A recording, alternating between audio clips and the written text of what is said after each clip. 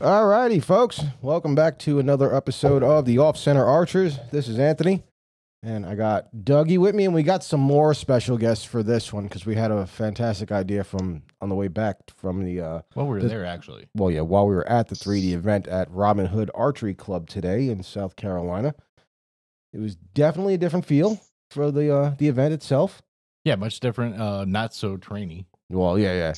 Doug learned very quickly my that footing was a lot better. Yeah, when you're in South Carolina and you see Western Carolina event written in front, that means it's going to be some steep angles. Whereas today was technically a South Carolina ASA shoot that we went to, so everything was much more even. Once again, your phone has got a screw up a recording. Once again, always. Whatever. I forgot it was on there. Jesus. I was not expecting it to vibrate. I bet you don't make a woman happy. It vibrated so hard. My God. Anyway, so back to the topic. I'm so glad you're at your house when we record normally. Anyway, but we had a good day today. Dougie lost again. Not by much. It doesn't help that my windage was off when we decided to go, fuck it, let's fix this freaking pillow that I have for a handle. Yes. You had.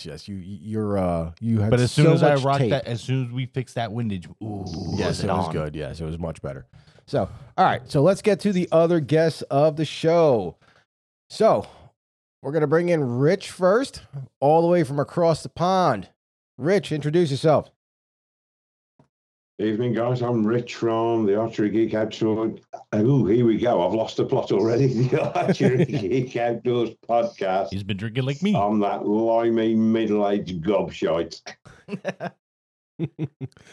And also, we have one of our most esteemed archery buddies in the industry, Mr. Coach Angel Garcia. Hey there.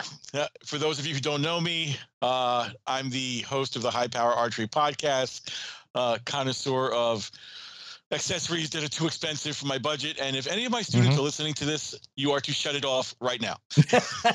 Might be good advice. Your parents can listen to it, but kids, go to sleep, please. And we have everybody on here today because we've been wanting to get everybody on. We wanted to always have Rich on the show. We wanted to have we've had Angel on the show before, but since me and Doug were together, and Angel is notorious for getting emails about form, consistency, and so on, we decided who better for Angel to pick on than me and Dougie boy over here. So, and he Probably knows have to give up archery after this, won't I? Yeah, very possible. Dougie's like, I'm going to cry. I swear to God. But Angel also knows on this show, Angel doesn't have to hold back for nothing at all. So he is safe to say whatever he damn well pleases. Well, let me just I'll start with the opinions given shortly, therefore, will be constructive criticism. So don't take it fucking seriously. No. Yeah. Just mind you, I've only been shooting for 4 years. Yeah, Dougie's much newer to archery than I am. That's for sure. It is my fault, though, he got into it. I caused the expensive thing that no longer allows anyone to afford alcohol or drugs. Or tattoos. Or tattoos. He Can't finish stopped my arm. He stopped halfway through a sleeve tattoo of Marvel and was like, I got to buy a new bow. So, but yeah, so we decided it would be a good idea. Into archery, they'll never be able to afford drugs. It's so true. It's true. You know, it's like, oh, how much did you pay for your dozen arrows? It was like $200. Oh, it's not bad for a full set. No, that was just the shafts. It's like, oh, jeez. See, I'm a tight ass. I'm running those Skyline sticks at the moment. 48 quid for a dozen shafts. Wow. I wish I could find. Put them over the bear paw analyzer, and they're within a nat dick of tolerances of the Victory RIP TKOs. Nice. That's very good, nice. didn't I? Yeah, that's this. Yeah, Doug's like, here, my son's not shooting his bow anymore, and these are the leftovers. And he had like full length shafts, rip TKOs, the 166 diameter arrows, full length. So I heated the tips up because I knew I got to cut 3.5, almost 4 inches off them. And now I got a set of 300 spines that I'm going to hope I don't blow through another target and shoot my fence with. Because if I, it's bad enough with the inertia with a 420 grain arrow is pushing like 312 to 314. Bloody hell. Oh yeah, that bow is disgusting. And that's what people don't understand. Like I joke around, like I have the new EVL 32 and everything, and I like the bow. It's smooth. There's things about the bow that to me are its downfall. It's not aggressive not aggressive enough for me as a hunting bow, just because I'm used to shooting bows like the Decree and the Inertia that have the IC cams, which are super aggressive. Rip your arm off. Yes. Whereas like if I put the FL mod on the EVL 32 and it gives it the bump in speed, you get that harder lobe as you dump into the valley and everything like that, and it's a lot firmer. That's when I start to like the bow. It's one of the reasons like why originally the whole thought was I was going to go from the Inertia to an Expedite, because I like these freaky heavy bows that are just insanely fast. That's like my Kuma. It's a 75% let off. It's quite an aggressive cam, and when we chronoed it yesterday, chucking a 430 grain arrow out at 305 feet a second. See, that's nice. That's not bad. That's very good. That's great speed for sure. You know, that's when you can build. You can't get lazy on the back wall though. Oh yeah. Most people look at me and they're like, why are you shooting such a long hunting bow? Because this was the first year I ever shot anything less than 35. So I'm like, well, I kind of like my bows to be extra long. Yeah, but if you're going to hunt from a tree stand, I'm like, okay, maybe you have a problem. I don't. And I'm a target shooter, so I've always used really long bows. And before 2006, I don't think I ever shot a bow that was shorter than 40 inches, whether it was a hunting bow or not. So it's like, you know, everyone's getting these super, super short bows. Like, not for me. I like them as long as possible. And when they chopped the PSE line and hunting bows down to a 34, I was like, oh, am I going to like this? But the EVL was cool. So it's good. Yeah, it's only aged less. When you also have that Evolve cam on a 34-inch bow from PSE, that's a big cam. So which makes it about 38 overall. So I'm happy with it. Exactly. Yeah. That's why I think even for me, the third, like, what's an extra 4 inches between friends? Oh, I don't know, man. She might get upset if that answer comes out, you know. Oh boy. Oh no. You did it. So, all right. Let's see. We want to go right into the critiques? Let Angel rip us apart or what? Yeah, sure. All right, come on, Angel. Start Hit with us him, with though. it, brother. Start with Anthony. All right, we're going to start with you, Anthony, first. That's fine. Okay. So I looked at all the different angles that you have. A couple of things that immediately when I looked at from the rear shot that you have that came out and I saw it right away.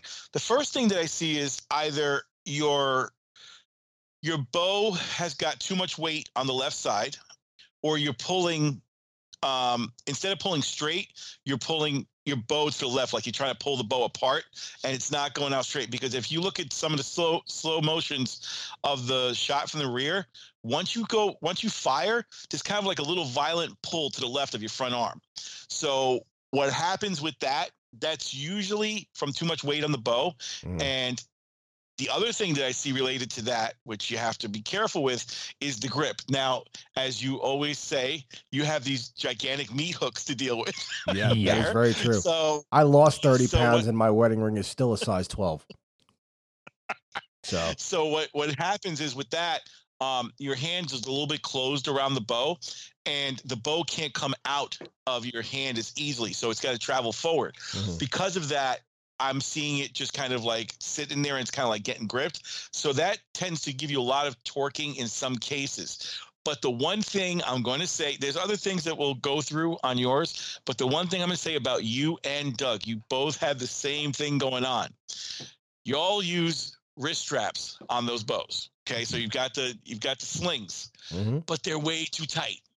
Way too tight. And you can see it when you're firing that it automatically is choking the bow because the bow is almost falling down on it. So that's going to induce a lot of torque by itself. I usually see this from students that come to me and I'm working with them. And the first thing I do is, without saying anything, I'm like, go ahead, do me a favor. Draw your bow back and take 2 shots. And undoubtedly, with almost 95% of bow hunters, I see it, and it'll carry through to some target shooters as well. When they have that kind of sling on there, they tend to put it way too tight.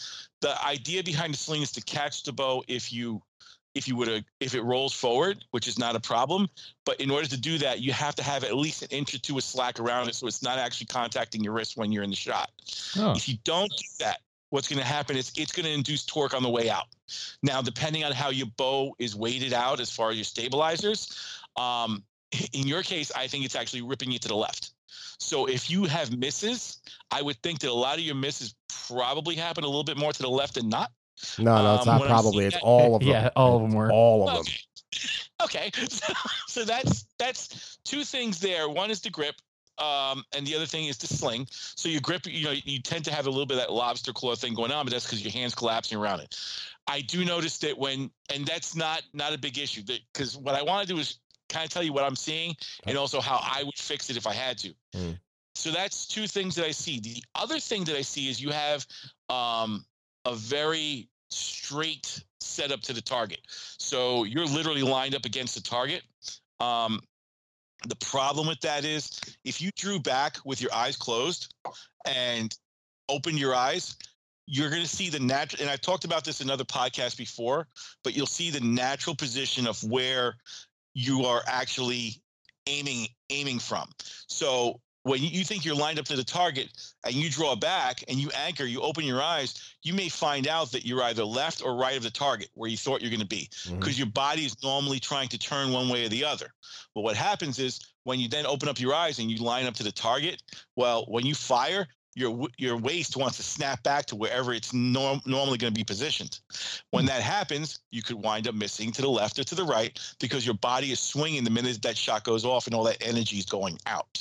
So that's the other thing. And the last thing that I saw going on with you is, I noticed that you adopted kind of, I don't know if you've always drawn like that. You kind of adopted the way the Jack draws, which is like above his head and all that coming down. I started doing that primarily after the wreck that I was involved in. Yeah. That actually stops my front shoulder from tweaking out on me. Otherwise, if I try to draw like Doug, where his back elbow's lower, I feel my front shoulder try to rip forward on me. And there's nothing wrong with doing that. It's all about what you do once you're there. So now you're getting into place. Do you find yourself dropping out of the target a lot?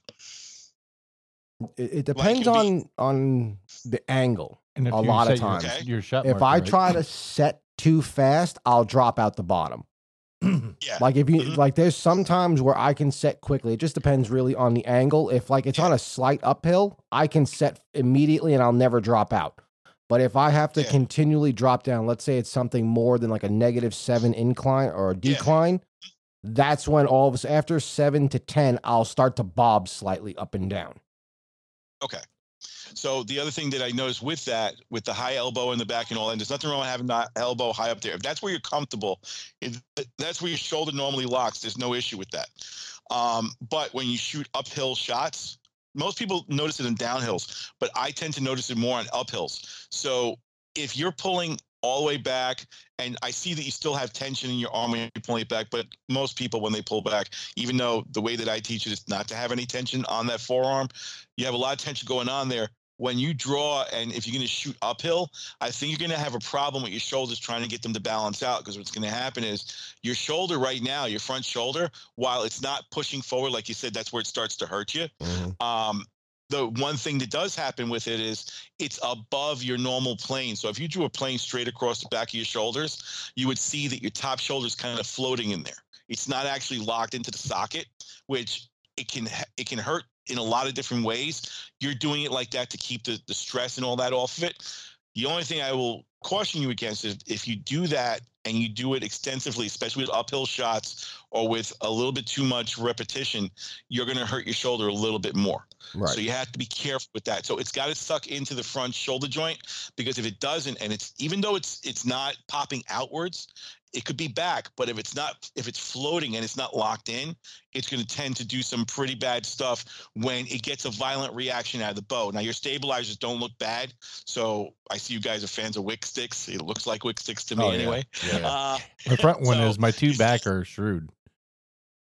Oh, okay. It doesn't look like the stabilizer makeup of the bow is too bad, but I think that you could probably clean up a lot of the stuff with two simple things, which is one, and I think you'll be surprised if you put 10 shots at just the center of paper without trying to put a blank piece of paper and put 10 shots at like 30 yards, just centering the piece of paper. I think that if you loosen up that wrist strap so you don't even, it's not even touching your wrist when you're at full draw, so you've got like an inch of space in there, I think you're going to see your groups are going to do one of two things like that. Your groups are either going to be all left or they're going to be up and down, kind of like I call them doing the stairs, where they're up and down the stairs going in a round circle. They'd be up and down, and the only way we see that is when we shoot a blank paper, because targets tend to get some weird reactions. But that's what I see going on with yours. But overall, there's nothing really wrong with it. Everything looks fine. Last question I got for you is, though, do you touch, because I saw this with Doug a little bit, do you touch your forearm with that with that string stop or not? With the string? Does it touch your forearm? No, I haven't touched a string stop in a long time. What string stop? Yeah, the string stop on the bottom of the bow. Do I? No, not at all. Not that I know. Not that I'm aware of. Touch? No. Because when I saw a couple of shots, and it looked like that it was tapping right where your tattoo is when the shot went off. So anything and that's normal. That's probably because your shoulder's floating a little bit.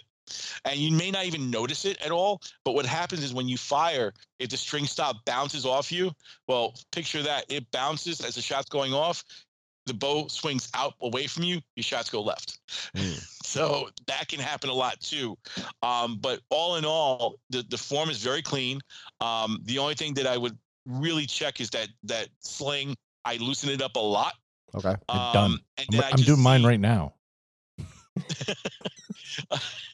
See Doug disappear out of the picture. He's in the garage working on 2 Perform X's. So the sling is one, and the other thing is before you change anything on the stabilizers, like I said, just take your normal stance and your approach to the target and draw it back with your eyes closed and see where you're actually going to wind up. So if you put the scope on the target and draw it back, close your eyes during the draw, and then take a look and see where you wind up, you're probably going to be to the left.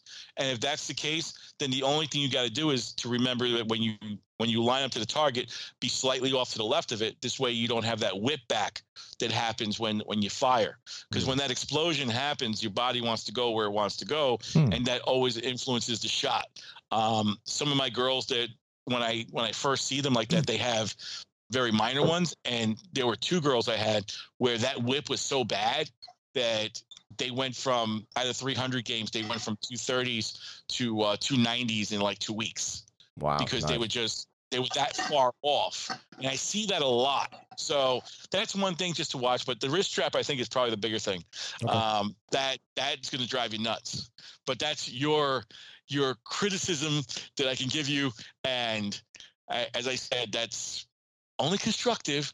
But no, that's what we want. That's small little helpfuls. The thing I think that people need to also understand is, like, when you do give criticism on your podcast, it's more, the professional coach. Whereas me, everyone knows you could be just explain it to me like I'm some dude in the Bronx, like back in the day, and it'll be fine, and I won't care because I need the truth smacked into me like an old school New Yorker. So it is what it is. That's like one of the guys I stick with. If I have a bad shot, he just looks at me and said, "Well, that was a shit shot, you wanker." That was me and him today. Yeah. That was me and him today. There was one of the shots that he has it like me. The concept of letting down is not, for the most part, is not going to fucking happen. No.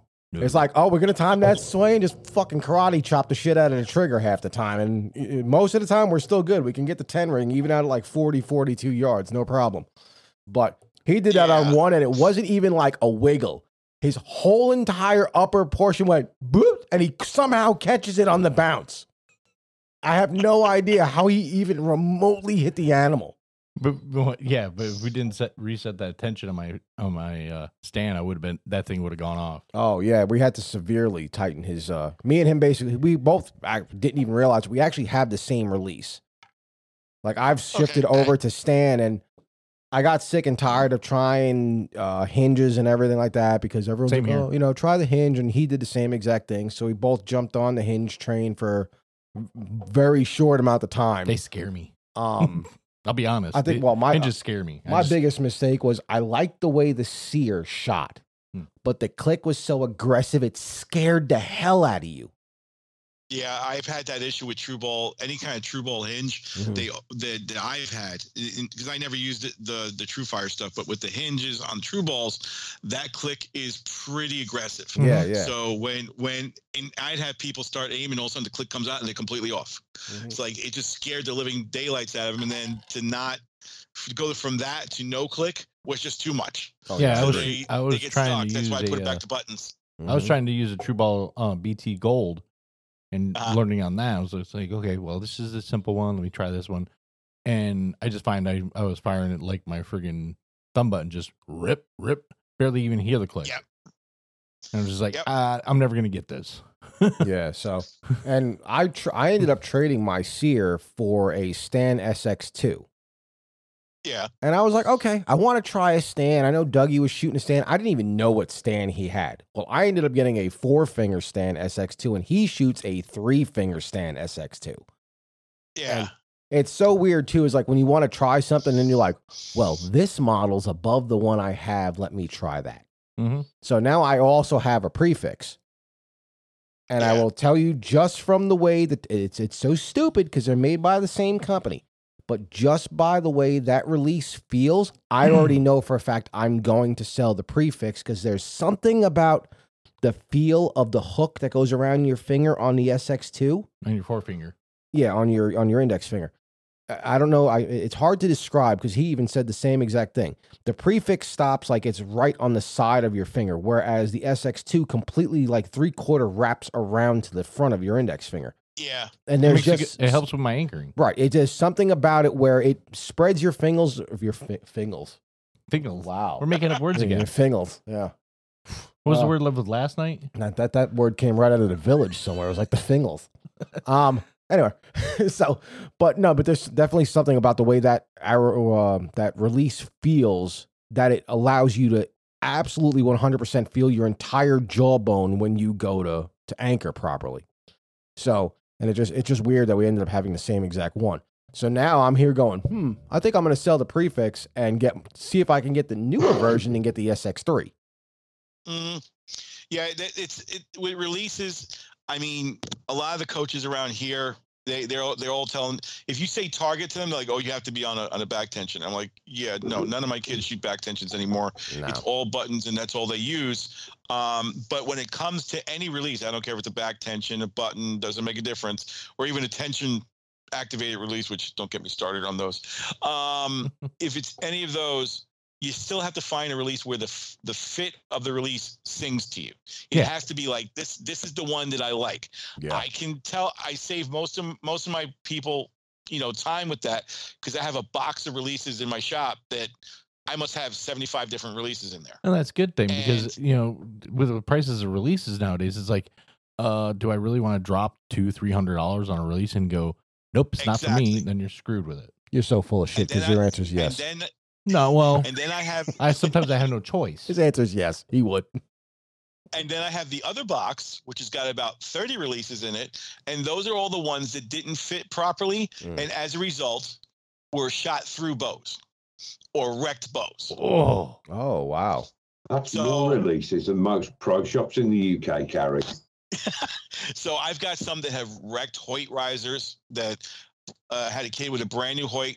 And I told him, I said, that release does not fit you right. You're slipping out. He was barely grabbing this True Ball HPC by his fingertips. And that sucker went right through the riser, cracked the riser, destroyed it because it was one of their brass releases. Oh. I've got all kinds of stuff like that. So that's why I tell him, like, if it doesn't fit in your hand right and you're truly relaxing and trying to do everything to control your shot, that's dangerous because, yes, the hook that exists on your hands will hold anything. But especially if the release don't fit right, it's going to fly out. And when it flies out, it'll take the string with it and all kinds of bad stuff will happen. So I let them, get the fit and feel of the one that they like and feels the best. And I don't care if it takes them hours to figure out which is the best one. I'd say about 80% of my kids, including myself, use a Carter Wise Choice only because for one reason. And it's one reason, it's a stupid reason, but it's my reason. It's one of the few releases that you're going to see that has a completely enclosed index finger on it. Right. So your finger not to it and shit. And there is no way it's coming out, especially if I put a lanyard on or something like that. That sucker ain't going nowhere. The gears on it are better. They seem to fit a lot, and I can actually adjust it. At least the older versions, I could adjust a lot more. The new versions, they took away a couple of the adjustments, but it seemed to be the go-to, especially for new kids who are doing this. Yeah, it's one of the more expensive releases out there. So most of the time they wind up using mine until they can afford one of their own or until I come across a used one. That's why the only time you catch me on Archery Talk is when I'm shopping their classified ads or something like that, or on Facebook.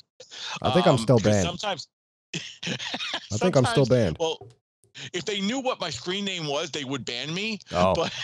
But they don't. Or I'll find a His Facebook name classified. Yeah, no. Fuck that. That's not gonna happen. Because I like to go on there just to see the stupidity and the stupid shit that people are talking. And oh my God. But the classifieds are useful in some ways. But I'll go on there and I'll just buy releases for no reason, because some of the kids, they're never going to afford a $200 release. And it's just not going to happen. But if I can get a used version release for $75, I'll get a used version of release for $75. I'll send it to my guy in Texas. He'll repaint it. Because they're usually all scratched up and all that. He'll either repaint it or something like that. Or last year, I actually got one that I was going to test, and the guy said it was completely broken. So I'm like, okay, fine. I wanted to test anodizing it myself. I tried it. I fucking melted it. Because you will melt aluminum the wrong way. That is something I like to watch a video of. So I was like, yeah, that's not going to happen. But yeah, the release has got to fit right.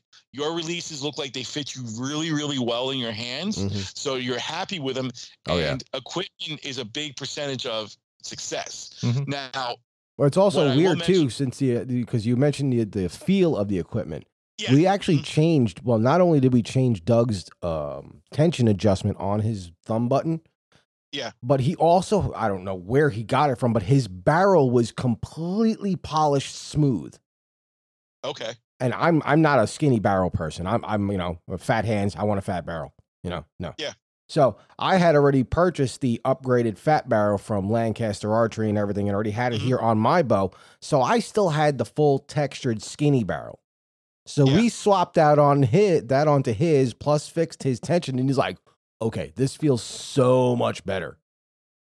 And it's true though. That's what makes a lot of the products that you're going to use, you customize them to you. We changed his tension. We changed, the barrel from, and I mean, it was glass polished smooth. I don't, it was a hell of a polish job.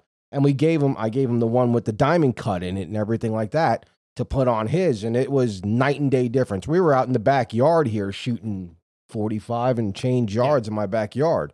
Because I mean, if we shoot diagonal right now across my yard, we get out to 65. 62. Was it 62? It was 62. All right, so 62 on an angle in my yard.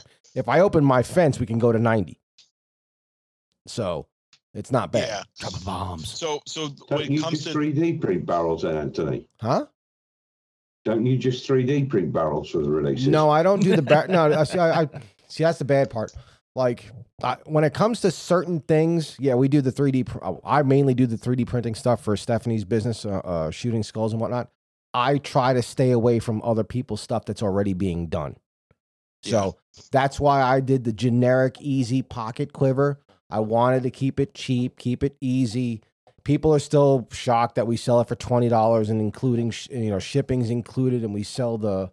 What is the shot? I think the shot trainer is $20 also. And that's including shipping. I just wanted to do stuff that was simple and easy, but I don't want to step on anyone else. That's why, like, if you see a bunch of the shot trainers out there, no one wants to admit it. If you take some of the shot trainers and you take it against, let's say, the Matthews Engage grip, the entire curve radius is identical to the Matthews Engage grip. Whereas me... whatever. I've been a PSC guy since they absorbed Browning back in the early 90s. So I've always shot PSCs or let's see what the only other bows I've owned besides PSC is I owned one Matthews and I owned 3 Bears at one point. The Bear grip and the PSC grip are almost identical. The PSC grip is slightly fatter. So what did I do? I naturally went to what I shot. So I made the shot trainer that we do is based on a PSC grip. The angle is based on a PSC grip. And yes, if anyone has a brain, there's a good chance Glock probably copied the PSC grip angle because it's just about the same damn angle. Okay, it's very, very similar to a Glock pistol grip. So, and that's what I did. I just don't like stepping on other people's stuff. Like everybody knows, I have huge respect for Kelby and everybody at Ultraview. They make the funky fingers and shit like that. I'm not stepping on anyone's toes. I don't want to do that type of crap. I mean, they're all over the thing. You've heard goes Brian at the Archer's Nest. He flogs them £5 a piece. All the different thumb buttons, and he's got some really like the ones off the Carter Chocolate Addiction. That real fat one. He prints them. I've got one of those, but I've had to come away from the thumb button. I just can't shoot it. I'm too inconsistent, and I'm back on the old wrist rocket. Yeah, but that's the same thing, though, Rich. It's the thing that works for you. Angel's point of that is it should go primarily for everybody. Use what works for you. I mean, hell, like Angel said, I run into Jack Wallace and Sharon Wallace all the time. Down here at the ranges, and oh yeah, by the way, congrats to Jack and Sharon last week, just stomping everyone at IBO. So shout out to them too. My God, what a shock! Jack and Sharon just smacking people around in IBO. But Jack is one of the best wrist rocket shooters there is. And his whole technique and his follow through, and I mean, he gave me advice after I got into the rec on what therapy exercises to do. And I'm like, this is what got recommended by the doctor, and this works better, blah, blah, blah, blah, blah. I had a great conversation with him and everything. And it just, you have to use what works for you. The one thing I think now, especially with the way wrist rockets are coming, I keep calling them, I almost feel disrespectful calling them fucking wrist rockets now, you fucker. God.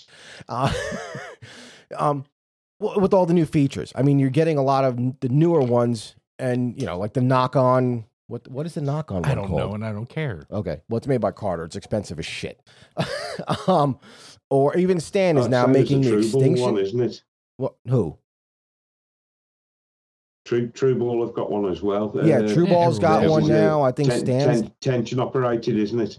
They have one that's, I think, is switchable between index trigger and then reverse, like a safety, and then it goes tension release. But the one from Knock On is made by Carter. I think the one from Stan is called like the Extinction or something. Horrible name if that's the actual name. Like, what's your product called? Extinction. For fucking real? Anyway, but those are coming along the same way as your thumb button. You have travel distance before fire, tension before fire. So you could literally make one of these wrist rockets that are, $150. Some of them are like $2 and change, whatever, but it's completely customizable to the archer. Like, I know guys that shoot thumb buttons, like I said, I shoot fat barrels. I shoot heavy tension. I've been a mechanic for so many damn years. Impact guns have wrecked the nerves in my hands. I can't feel the button unless it's heavy.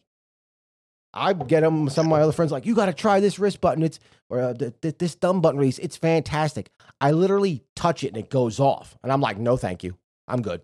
No. Mm-mm. You better turn that Allen screw in like 7 more times before I ever touch that thing again. Well, the one thing I will say is that, you got to have a good shop near you, and because they should have all the releases that you can try. If you don't have a good shop, then you have a coach, then you should be heavily reliant on the coach to see if he has a release that fits you. Unfortunately, it's not something that you see all the time. And the reason why I think it's so important is because people, they wind up spending a lot of money because something looks cool or something like that, and then they get it and they're like, oh, this doesn't work for me, and they wind up selling it for a big loss on Archery Talk or something like that the next day. Mm-hmm. So a lot of times I'll buy stuff on there as soon as it comes out, only because I know people are going to get it and like, this is not what I like, and sell it brand new just to get rid of it. Yep. So if they spend $250 on a release, they'll get rid of it for $150 just so they can recoup some money on it. So you see a lot of that. But getting to your thumb barrel thing, a lot of people have that issue where they slip off the thumb barrels, or they want to put these big ones on there. I like a meaty thumb barrel myself. The problem that some people have is they can't get with it, or it doesn't feel right. So what I tell them is, before you go ordering another thumb barrel or something like that, a friend of mine is a very, very popular magician from back in the day, And I had told him, like, what do you guys, because he had shown me some card tricks, and he's like, well, you see, I can get this card to hang out to my hand here and all of that. It's not because they have gravity on their hands or anything like that. What it has to do is they have a spray you can find in magic shops and in other places online. It's called roughing fluid or roughing spray. And that's what they use on cards to keep the cards stick together and to stick to their hands and stuff like that. But the thing about it is it's not tacky. Your hand will just go, your finger will just, if I spray the thumb barrel with it, your finger will just lay on the thumb barrel. It won't slip off, but it won't be hanging on there like it's all tacky with glue or something like that. I had somebody try spider tack on that thing, and they couldn't get their thumb off the barrel. No. So when they try to let down, the bow fired. It was hysterical in some ways and sad in others. But roughing fluid is something that if you try that, it's a spray. You find that somewhere, and it works just the same. I'm all about trying stuff that is both more economical and stops you from spending unnecessary money, which really, well, I'll say this a million times. People say I'm the worst salesman in the world, and frankly, I don't give two shits. It's what's best for my students and my people who come to me to need help for this. And I don't care. Oh, I'm going to drop an F-bomb on this one. I don't give a fuck who puts their name on it. If it's not worth it, it's not worth it. Yeah. And there's too many times these guys go out there and they're like, hey, this is the greatest thing since cheese. And to be honest, they had no input in the development, the testing. They don't even fucking use it.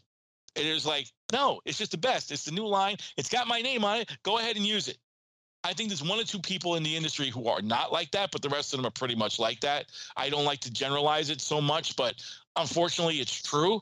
And it really pisses me off because the only ones who wind up paying for it are the people who can't afford it in the first place. So I try to find what works for them. And I don't always wins.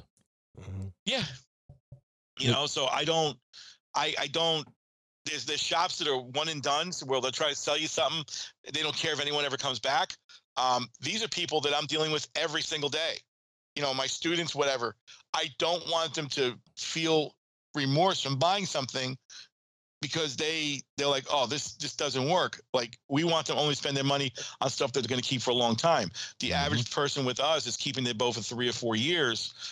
Sometimes longer. So I don't want to, get them something or release where they're not release hopping. They're not buying a brand new release when it comes out every year or something like that.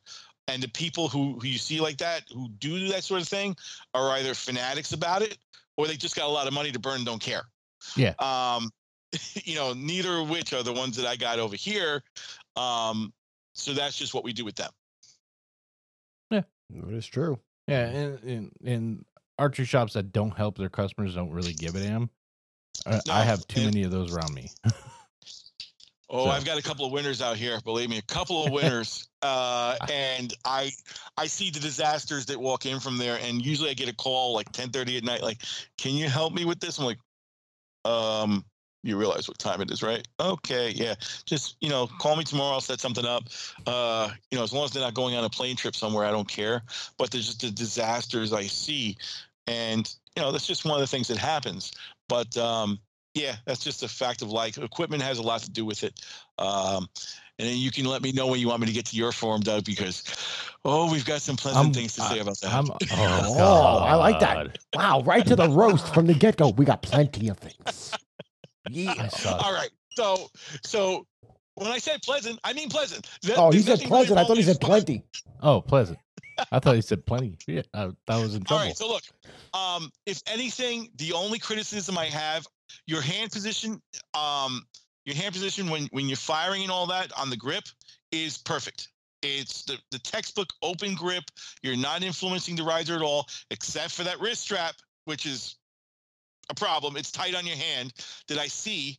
And then the only other thing that I see going on, because when I looked at it from the rear shot, your bow actually goes forward, which is all we want. The bow should travel forward out of your hand, even if it's for an inch or so, when it fires, because it's keeping the plane of consistency as it goes through the shot cycle. Okay. The only thing that I see, there's two things. One, the front shoulder's a little bit unhinged. It's a little high, so it looks like a little bumpy. So if you look at your front shoulder from the shot where he's directly in front of, looking at you sideways, you see your shoulder kind of goes up and then slopes down and then to your hand. So that's a little bit unhinged. So that can get you some lefts and rights going, some craziness there. But it's overall great. Last thing I'll say about your form is you've got a tweak of a little bit of a lean backwards. So if you look at a couple of shots, I didn't even know that. you got a little bit of the real wild going on, not anywhere near as bad as he has it, but you've got a little real wild going on, and you lose your center of gravity from that. So I would imagine looking at this, your shots are really great, but you're going to have that one shot that happens every now and then where you're aiming at, say just at the 10 ring, something like that, or a 12, and it'll fly above it. Oh, man, really, that 5 you got today. Fuck you. No, it's exactly what happened. No, but that was also the one where I stuttered. Yeah, you stuttered. It's like hell on that. Fucking send it. The size of rubber that he ripped off. What was it? Wolverine, wasn't it? Yes. Tore a chunk out of it. Oh my God! Like he would have spined this thing so bad, it would have just looked back and just fell over. I mean, I look back at that arrow. It's nice and like brown a on the 1 inch bottom. piece of rubber got blown off the top of this by his VTAC 25s with those top hat points that he has.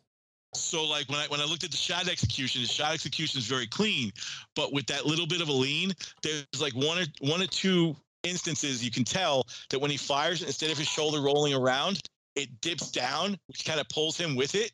When that happens, you're going to have that oddball shot that goes high. I would imagine that if you shoot uphill, you're going to have some high shots too. Mm-hmm. But overall, no problems at all with the rest of the form. Your stance looks clean. No issues. I think if you cleaned up if you really, really loosened that sling up, it'll be a lot easier to tell if you're actually torquing the bow or not. I know that you told me that you guys had changed the tape on the bow and stuff like that. So that affects the way the grip not was. like 5 layers right there at the top of the thumb. Yeah. It was like holding my pillow up in the air that was 10 pounds. There was so much cushioning on his goddamn grip. As soon as he was like, "Oh, what do you think?" I'm like, because I have the Bomar tape on mine, and I have a single layer. That's it. Which I'm ordering. Yeah. That stuff is fantastic. And I'm the moron who put it on wrong the first time and didn't realize there was a second layer of film on it. And I'm like, wow, this stuff is sticky. And all of a sudden, something started peeling, and my jackass self was like, "What's that?" And I peeled it off, and I'm like, "Wow, I thought it was sticky before. Holy Christ, this stuff doesn't move." Wet. Wait until that shit gets wet. I know. I've been in the rain. Oh. I've had people come into me with bows where they put hockey stick tape on it. That was so bad, I literally had to have my torch to get it off. Oh, It was. I use tennis racket tape. So tennis, I'm all my bows. That's all I've got. I've only got Wilson tennis racket tape on there. The very thin one, not the heavy, thick, puffy one. Yeah. But that's what I use on there, and it never comes off. And it lasts me a couple seasons. I just only use black. I don't use the white one because it just looks like shit after a couple of months or something like that. It'll just get really dirty. But one last criticism is that your front thumb, okay, depending on when you're shooting, you have what we call a pointer. So the pointer means it's always pointing at the fucking target, which is okay until that pointer becomes a goddamn lobster claw, which is now clawing your bow together. And when you're under high pressure, they'll go from pointer to lobster claw to fucking vice grip. Stay on the bow. When he knows it's a bad shot, he death grips the bow after it goes off. Future, I'm right in my head now. Does it sound like something familiar? Yeah. I do see it. And it happens with a lot of the kids that I work with. I haven't shooting that way so long, I don't even notice it until someone goes, "Dude, your thumb." What? So, okay. A lot of times the girls will be on the line, and I have them shooting 5 at a time when we're at the range or something like that. And I'll just be walking back and forth like the captain on a ship with my hands behind my back as I'm walking back, and they're firing whatever.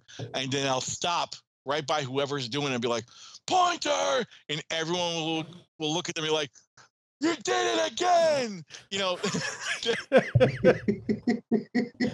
Because it's one of the hardest things to correct if you've been doing it for a while. I'm surprised you didn't notice what I do. That means you didn't look at my front hand. Your front hand wrap. Oh no, I got. Oh, I Did you see the thumb go up?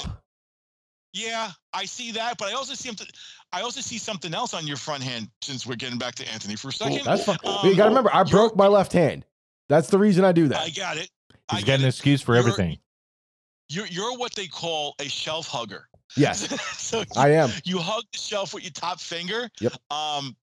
Which is cool if you want to do that for target shooting.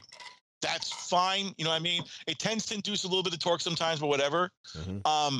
The only reason I say that's bad, if you're bow hunting with the same kind of deal like that, I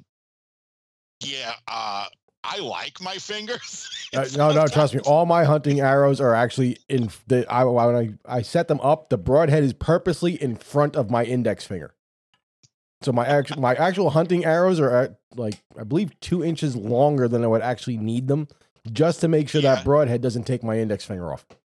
Well, I had this one guy, Gene, who he's been bow hunting about 25 years, and he came to me, and I was working on some of his setup, and I said, "Dude, you're hugging the shit out of the riser on that top level." He goes, "Yeah, but I've seen everybody do it, and I get the bow more stable." I'm like, "You're not supposed to be stabilizing it with your front hand. Your hand is just sitting there as a lever you're pulling against." And he didn't believe me. Whatever. He goes in hunting. I see him at the range about 3 weeks later, and he's got his whole front hand wrapped up. And I'm like, what in the shit happened to you? He goes, "Oh, remember you told me about hugging the riser?" Like, yeah, I've got 9 stitches in the top of my index finger because I pulled back the broadhead, and when he fired, the broadhead just caught him on the very top. Wow. So that's something where, and the thing is that some people tell me, well, I shoot my target bow one way and I shoot my hunting bow another. No, you can't do both. Sorry. That's bullshit. You can't do that. So, keep it one or the other. Nice. Glenn Fittich. Yes. Keep it one way or the other, but you can't do that. So I'm like, that's what happened, dude. Needless to say, he now does not shoot with his finger up there anymore. But I just tend to think that it promotes collapsing of the hand onto the bow. Right. So that's one more question. That's another reason why if you look at the front of my hand, it looks like like how you said my hand looks rounded. Yeah. I used to snatch the bow. I'll blatantly admit it. I used to fire and then snatch the bow all the time. And then what I learned to do is I put my fingers to the front of the riser, like right on the front, and then I loosen my hand back up. Okay. So that's why my hand, and it actually has stopped me from like completely like death gripping it after every shot. So for you, what I suggest is what I do for a lot of people. If you want to get out of the habit of wrapping your trying to grab the bow or wrapping your hands around the bow or something like that, because if you look at Doug's form, his hand is completely open, which is good. But so for kids, I have one way of fixing it. For adults, I have another. So for kids, I have them take a golf ball and I stick it in their left 2 fingers, the pinky and the one next to it, and they got to hold that ball while they're drawing their bow and firing the bow. It keeps the hand off the bow automatically. That's how I got my grip to where it is now. Yeah, because I listened to that podcast and you were talking about that. I was like, okay, let me try that for a little while. That's how.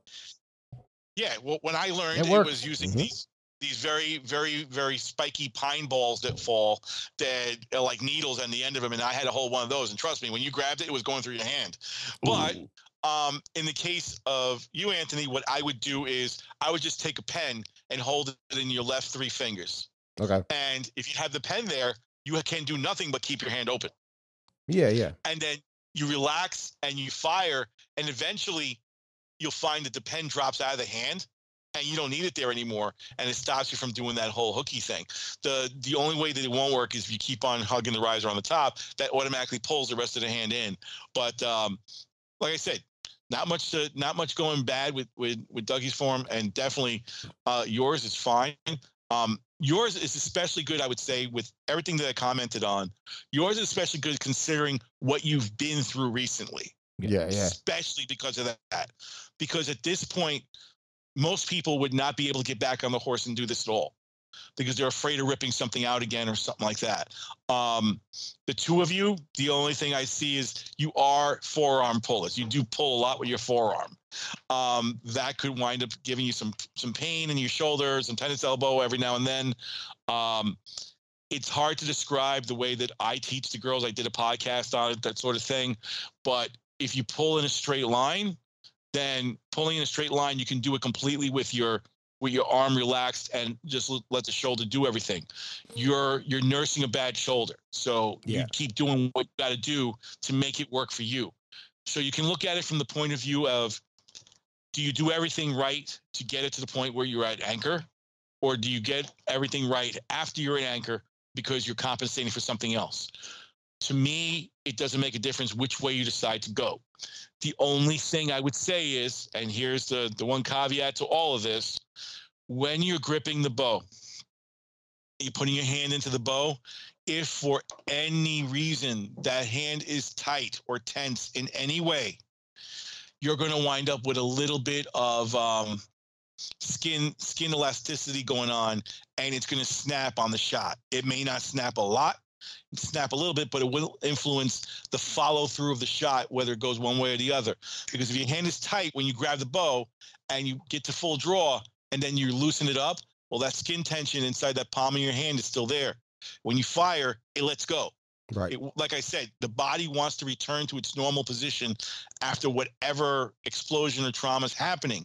So even if you try to loosen up your grip afterwards, that skin is still trapped under between the riser and your thumb. And then when it lets go, it's going to let go and do whatever.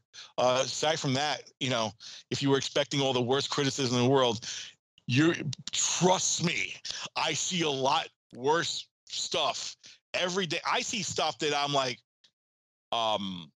excuse me, but how many years have you been shooting? And then they'll tell me, I've been shooting for 20 years. I'm like, for the love of God, how is that possible? Because these people still have all your digits? Yeah. I've seen all manner of stuff, and this goes from people shooting compounds to people shooting recurves. I teach both. I've seen all kinds of craziness. The trend for the last 5-6 years is I saw so-and-so do it on YouTube, or I saw so-and-so do it in a competition, or you'll see the guy who walks around and you guys have your binoculars on because you want to see everything and all that. That's all cool. For a while, there was a trend of everyone's, hanging the single strap of the binoculars off their hip, like you see, everybody else shoots pro division doing. Come on, man. I got Stephanie for my wife. I have every possible paracord thing made, man. I got the funky one that she doesn't even sell the public called the Chameleon, that it changes from black to fluorescent green as it goes around my shoulder. Trust me. When it comes to paracord, this house is balling out of control. So you guys are wearing your binoculars, you're doing your thing, you're not interfering with it. But I've seen people where they wore the bino harness and it's so bulky in front that this string is actually getting caught on the bino harness on the way to full draw. And that's why I worry about his bino harness that he's got in front of him. I'm like, how do you shoot that big thing? Yeah, that's high up. No, it's a lot lower than it used to be. Always worried me about Really? bino harnesses. Am I going to catch the string on it and derail the bow? Yeah. See, all right. Yeah. When it comes to the one I personally have right now, that was one of those ones I want to try this company out because I'd never heard of them. And it's called like the Big Stone or something like that. Okay. Mm-hmm. I wouldn't recommend this damn thing to anybody. It's square. It's got a flip back thing. Magnets? And it's bulky. Like I only have 10x42, like some cheap Tascos in it. And that thing is bulky as can be. And I mean, thankfully, I have a 29.5-inch draw, so the bow is way out in front of me. The string never touches it. But trust me, 30 pounds ago when I was pushing 225, that thing was up much higher. I can't tighten it to go any higher anymore. It's actually like sub-nipple now is a good way to describe it, where the top of that lid is, But it's actually not where I like it. To me, it's actually too low. I don't...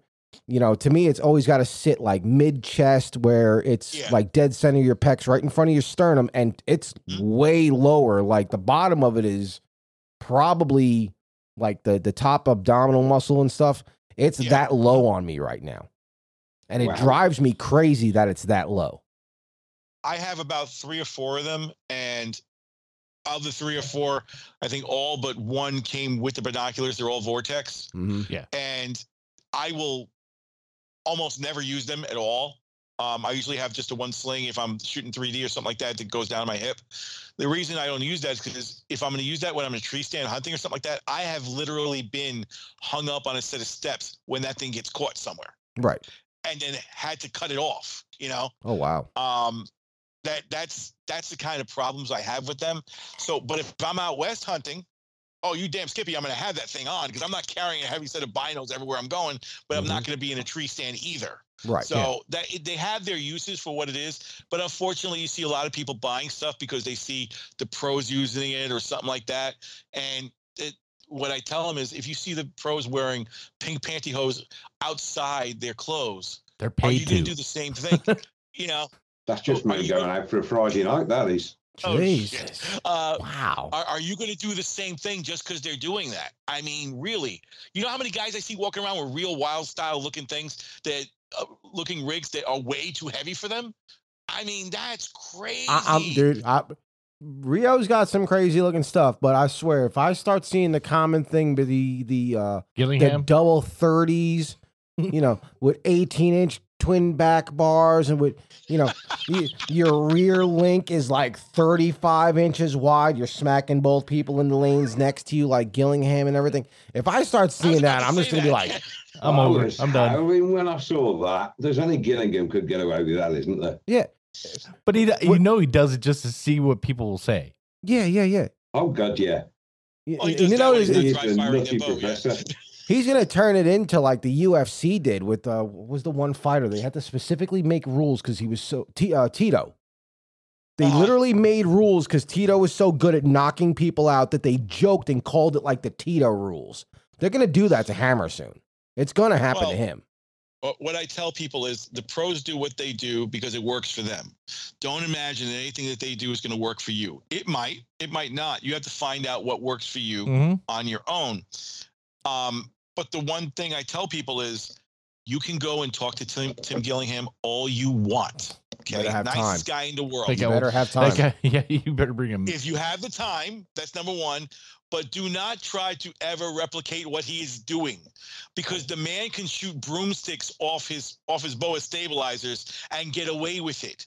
The average human being cannot. Mm-hmm. Then again, the average human being is not as tall as a tree either. That is true. Some of the shit that he does, and he's got like The a average 32 human being has 2 thumbs, not 1.5. Yeah, I'm a 31, and I'm like, ooh. Dude, I mean, watching Anthony pull back my bow yesterday. That was see hysterical. So he could feel the Bowmar stops. I was like, you got to see how well these stop compared to the lucky stops you got. He's like, I was like mid-ear. Behind my ear. I was like mid-ear because I'm a 29 and a half and he's a 31 and a half. He's like, you got to feel the difference, man. You got lucky stops. I mean, we shoot the same exact bow. They're both Perform X40s, 60 pounds, blah, blah, blah, blah, blah. And he's like, you got to feel the difference on the lucky stops. And I'm like, drawing. Oh my God, where the fuck is it going to end? And finally, I got to like mid-ear and it finally dumped. And I'm so far overextended. I'm trying to pull against the stops. And I'm a strong dude. And I'm like, I couldn't even move his strings. I was like, wow. And then I thought about it. Oh, shit, I have to let this damn thing down. I'm like, oh my God. I couldn't see through his peep sight because I'd have to like try and put my head on my back shoulder to try and see it. And I'm like, nope, we're just going to have to try and just let it down because if I shoot it, I'm going to shoot my fence again. So, the one thing because before my cat knocked my computer into power off mode, I had all the notes for you guys written down in a nice little notepad and all that. Me, and I'm in tech, forgot to save it. Not thinking anything would ever happen. That's my homework. But the one thing it just hit me now, and now that I'm looking at the picture of Doug, the one thing you should probably do is check your top cam for the timing. I think it's a little bit behind. Okay, that's easy. Because I'm looking at it right now at full draw, and the top just looks a skosh right behind the other one. So that can wind up getting you some weird ass looking knock travel. Well, but we were talking about it earlier when he was looking at my bow. He's like, someone fucked with the LAS system. I didn't touch shit on the bow. Yeah. I just set it up from where it was. I don't touch the LES for shit. It just happened when I got the bow. I got the bow used, so you know.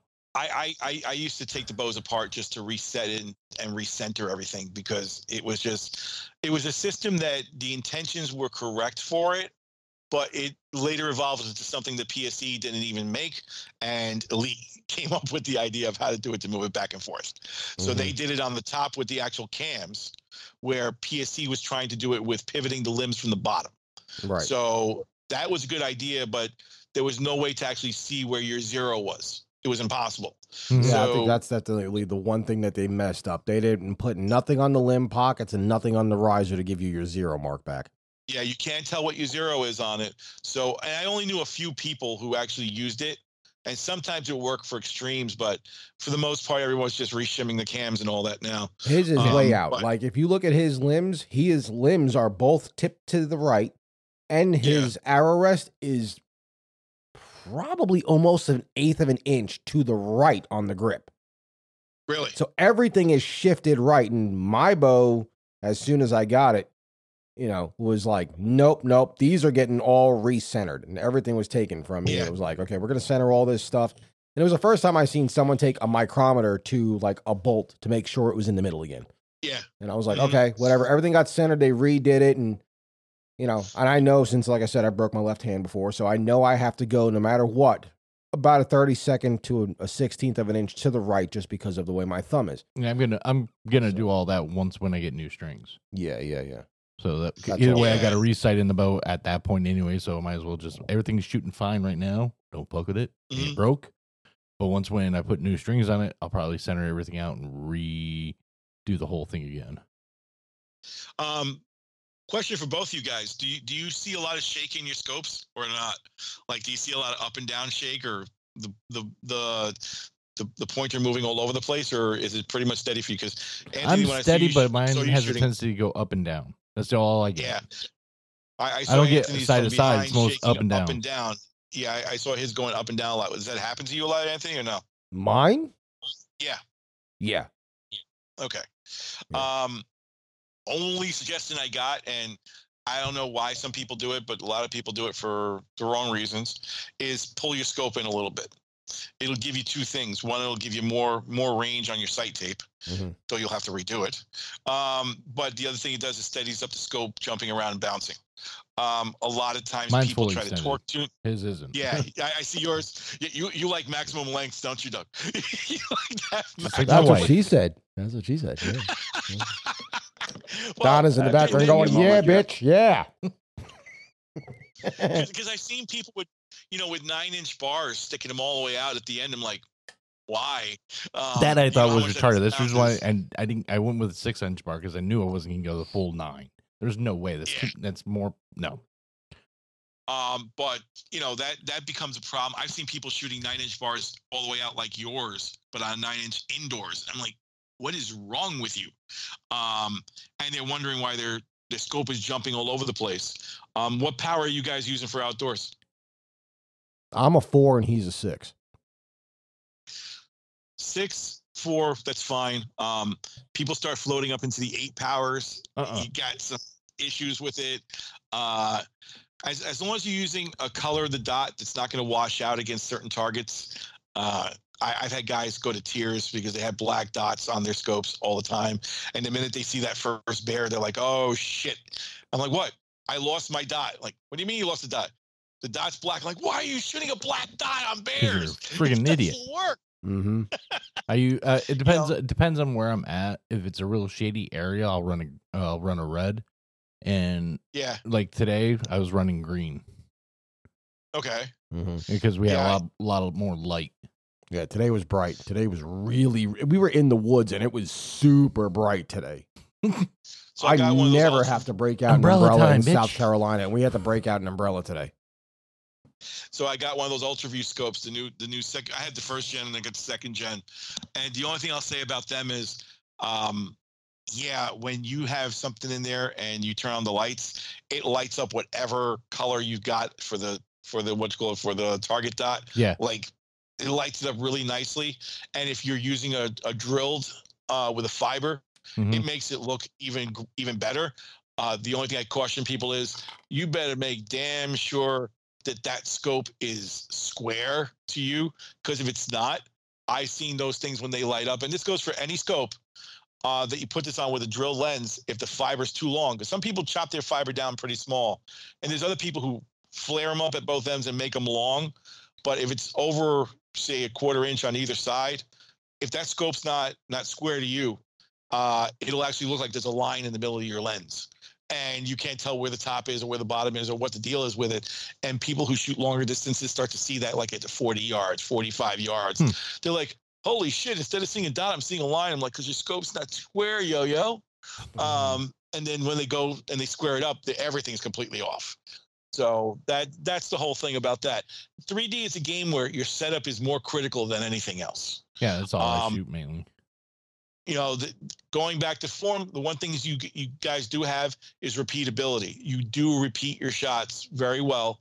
So there's nothing wrong with it. And people always stress form, this and that. I'm like, yeah, but if you can't do something where the person's comfortable with doing it, remember I keep saying you got to tailor it. If you can't do something that the people are comfortable doing it every single time, and you're trying to force them to do something that is not natural to them, where they can't get with it, I don't care how repeatable they can try to make it. They're eventually going to suck, because it's going to break down somewhere where they let up a little bit on this or a little bit on that, and then the repeatability just goes away. So it seems like your forms right now are very relaxed and natural, and that's all that counts. I tell people the best way to find out if your form's a little funky or something like that, start shooting a bunch of uphill courses and see how it goes for you. If you've got issues like your draw length is too long, you're going to find out right the fuck away if your draw length is too long trying to shoot uphill on a 40-degree angle. Because if you do that and you're shooting a back tension, it will never go off. You can try as much as you want. It's not going to work. Try a downhill one, and most people usually find their back tension wind up somewhere around their ear.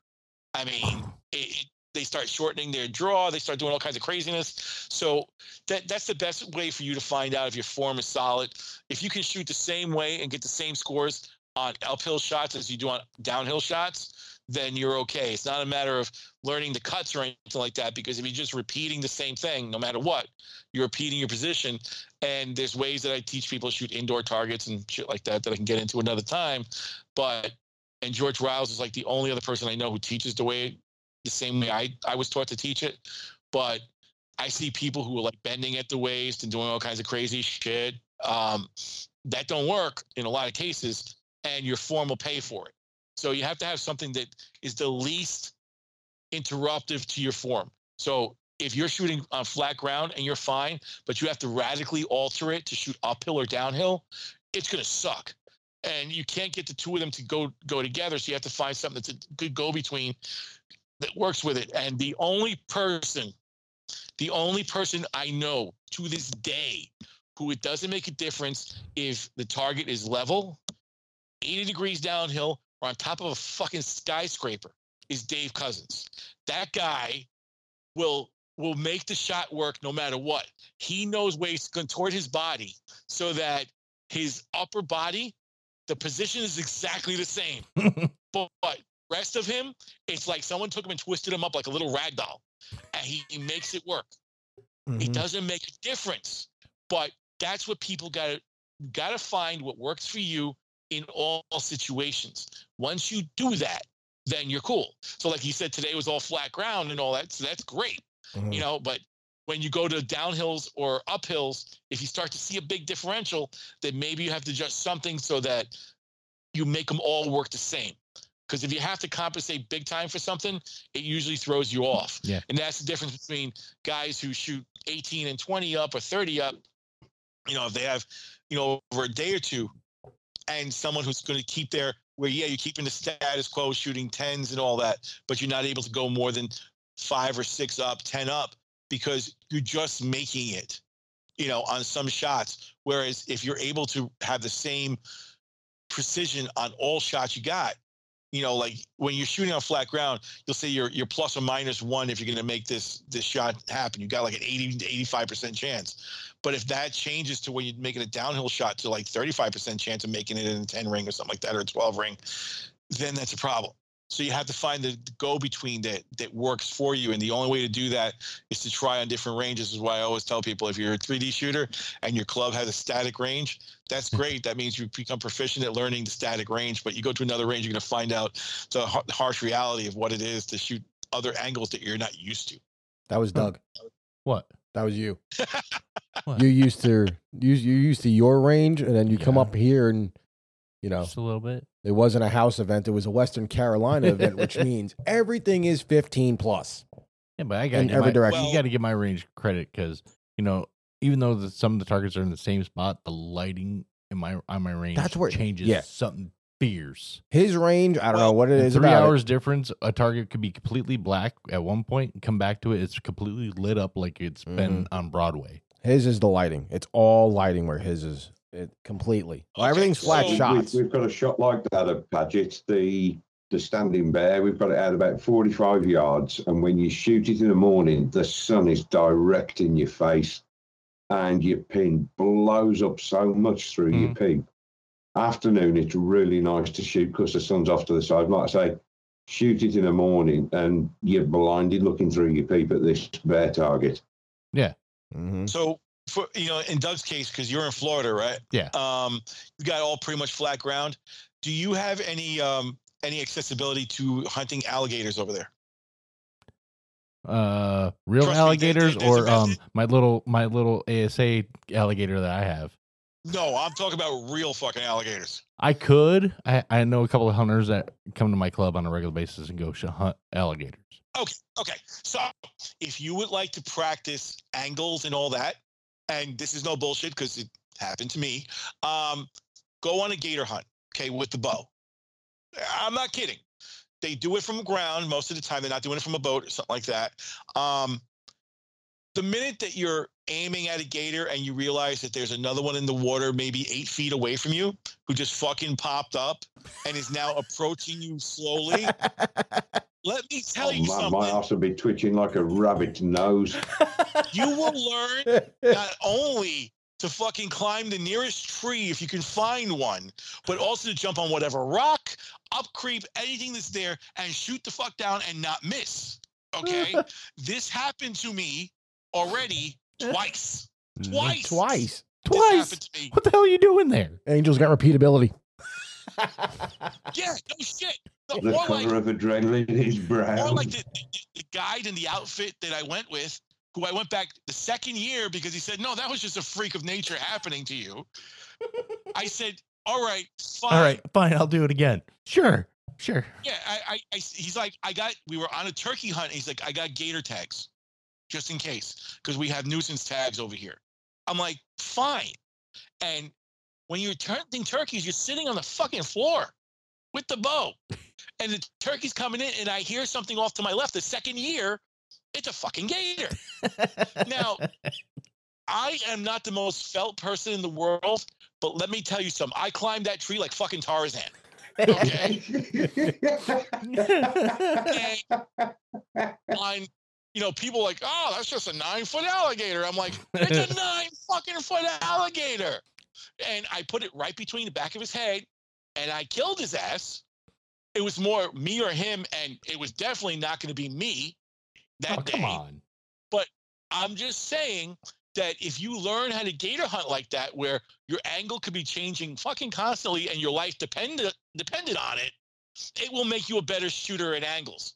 So being in Florida, there's no excuse not to learn your angles because you've got gators and they're willing to help you. And they're willing to help you. Oh, Jesus. And like I said, I hope Donnie's listening to this shit. Oh, my God. I'll tell you right now, Angel, I could almost bet you money your last episode that you did about form and the bag of onions. The bag of onions. I can bet you money you touched Donnie's soul. I could bet you. I love Donnie. He sends us a text message. I got a bag of onions. Yeah. He's like, we get the text message in our group chat between me, him, and Doug, and it's like nothing but archery stuff. We'll go figure there.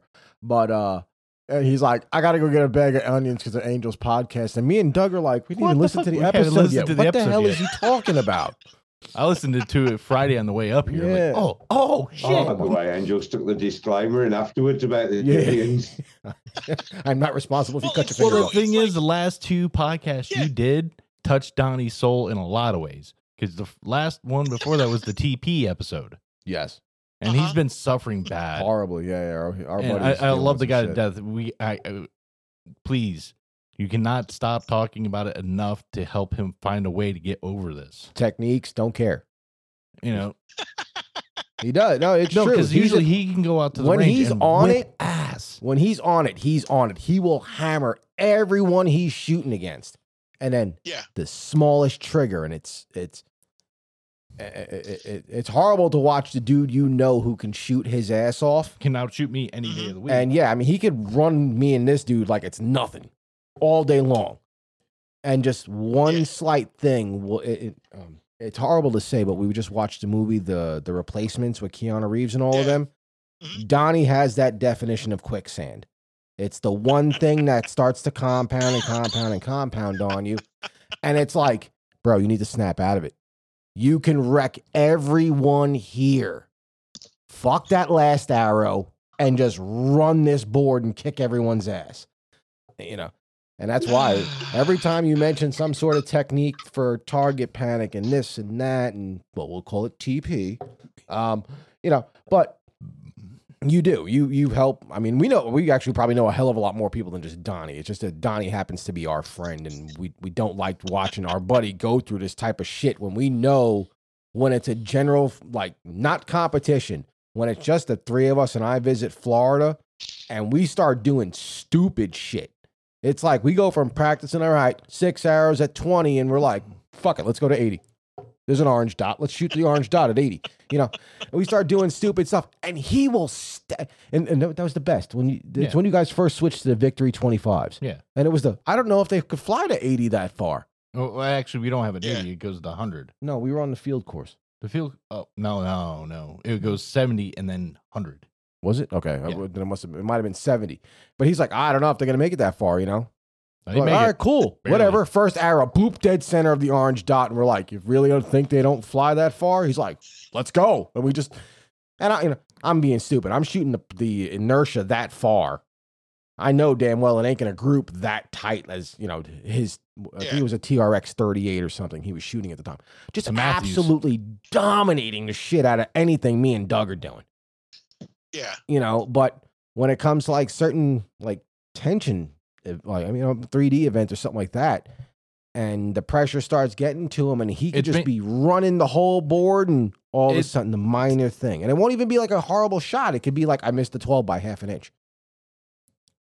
And that sets him off. Yeah. Wow. Yeah, that's definitely counseling worthy. That's sure. like even me and him today. I'm not, when it comes to shooting 3D, I'm not an upper 12 guy at all. Fuck that. I'll hit that with 12 all day. I say, okay, we ranged it, 37. I'll put my sight on 37. I know where the lower 12 is on us exactly. I'm going to minus 2 clicks and go for it. Or minus a click on my verdicts, or whichever, depending on the angle, it's 1 or 2 clicks. And I'll go for the 12. And Doug starts calling uppers. He's like, I don't understand why you're not calling uppers. I just don't. I don't know what it is. So today, me and him just start, all right, upper. Let's start calling uppers. As soon as I get my sight fixed. Yeah, this is right after he got his windage and everything fixed. So we start just going after uppers, and we start getting them, and he's starting to come back, and, I'm figuring out what yard. All right, I have to stop being stupid. Stop minusing the 2 clicks. Now add 1 instead, so you stay in the high portion of the circle. And it became interesting because he started to get the idea of what his cuts had to be, high and low, what to add, what to minus, depending on the angle. Even though I think today's the worst angle was like 7 degrees. It wasn't bad. It was easy. So he was getting his placement of saying, okay, I know at 7 down, I have to, minus a yard or something like that. And he'd be right on the money and kill it. And then we started going uphill. And then both of us, like I said, I've never been an upper dude. So I'm like, shit, I have to think backwards. I'm so used to minusing a click or 2 on the targets I know I can drill the 12 on. Yeah. And now it's like, fuck, I have to add? Well, lighting on a lot of those uppers were just perfect to where I could see them plain as day through my scope. Also, the place we went to today, it was probably some of the most pristine cores on any of these targets. They were like, oh, I could see the 12 at 46 without my binoculars. It's like, holy shit. You know? Yeah, I have those little cheater cards I walk around with. You're allowed to have them, but I can look at the brand, the target, and it'll tell me exactly where the 12 is supposed to be. You know, I always wanted to get those cards, but I never got them because I'm like, they're hard to I've find. Seen them. Saluta's got a stack of them. I keep forgetting to buy it, and I'm such a stupid ass because every time I was going to a tournament or something with Arthur, he'd have it on him, and I'd look down and go, damn it, I knew I forgot to buy something again. So the older ones are the bigger ones that are almost the size of the clipboard, and then they have these little pocket keychain size ones. Oh. But if you have those and you flip through them, you're like, oh, look at that. That's where it is. That's where I aim, because honestly, I can't see shit when it gets past 40 or 45. I don't see the cutouts of the rings or the targets too beat up or something like that. So I'm like, okay, well, according to this, it's supposed to be there. So if I measure out this, that's where it's supposed to be.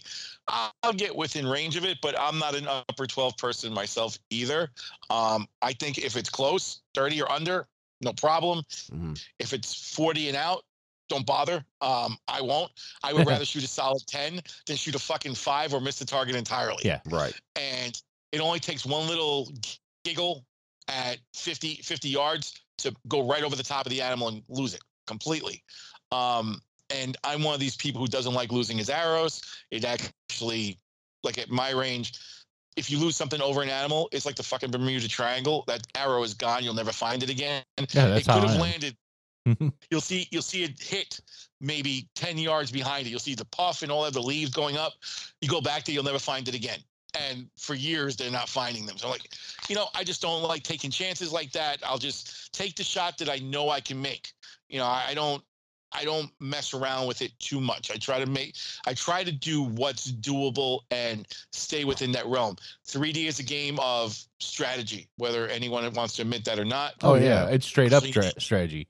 And that's, that in a lot of cases, that's where I started playing an upper game, because everyone would clog that bottom 12 and no one was shooting uppers. Yeah. So I just got I'm just getting used to shooting these uppers, and this way I normally drop on the arrow shot, so I'm always in a 10. Yeah, there was a guy that when we were they have these local championships over here in New Jersey, and the guy would win in his amateur division every year, but he could never progress past that one. He would only win at his clubs because he knew the targets over there. Yeah. And I looked at him like, because he's like, I don't get it. He actually came up to me. Someone directed him to me to ask him, like, what do I see about his form and all that? And I looked at him, I said, how many times a week do you shoot here? He goes, about 5-6 times. Like, okay, so you've learned everything perfectly about this range. You would be a way better shooter if you got your shit together and learned your form, because basically he was adjusting his form differently for every target he shot. So if he shot a low target, he was doing one thing, but he had been doing it. I said, how long have you been shooting at this range? He goes, about 14 years. Oh, fuck him right there. Have the targets changed much in 14 years? Like, no, not a fucking bit. I'm like, well, wow. There you go. So he knows to put it at the top of his cheek for target 6, to put it at the bottom of his cheek for target 9. He knew all that, and he couldn't figure out why when he went somewhere else it didn't work. I'm like, because you don't know how to do it for every one of those. You've learned this. You made it just a part of who you are to do it on these, but your form has to be applied to do something constantly so that you know what you're doing and you can adjust for any kind of angle. Here, you're just memorizing stuff. It's like someone who's playing music but memorizes the music and doesn't know how to read the sheets. It's the same deal. So if you learn how to apply the principle of shooting to all the different situations, you're better off than if you just learn how to shoot in one particular situation and all that. I see the same thing with bow hunters. They're like, well, if the deer's not at 20 yards, I'm not going to shoot him. I'm like, okay. That's going to be a really boring fucking time in the woods, because are you going to tell the deer, excuse me, sir, can you move in another 2.5 yards because you're at 22.5 instead of 20? And I swear one of these days, the deer's going to turn around and say, hey, what the fuck? Why aren't you shooting me? Because I'm standing over here. I've had deer standing right in front of people at 11 yards, and they tell me I can't, because I take people out. And they're saying, I can't shoot it. I'm like, why? It's too close. I'm like, are you shitting me? I could beat him with a club from this distance, but you can't hit it? He goes, no, it's got to be at 20. Like, You've got to seriously be. Like I And mentioned in that here's the podcast, funny part: most bows, the 10 to 20 mark on a pin is not that much of a difference. Yeah, it's not. It's not. And then it's not at all. And then the funny one is when I get something where the deer is literally in front of the blind at 2.5 yards. Oh my And I'm God! like, Jesus Christ. Look, Reach out and stab it. You've got two ways to do this. Take the whole fucking rack of pins and put it on the middle of his body and fire. But I got a single pin.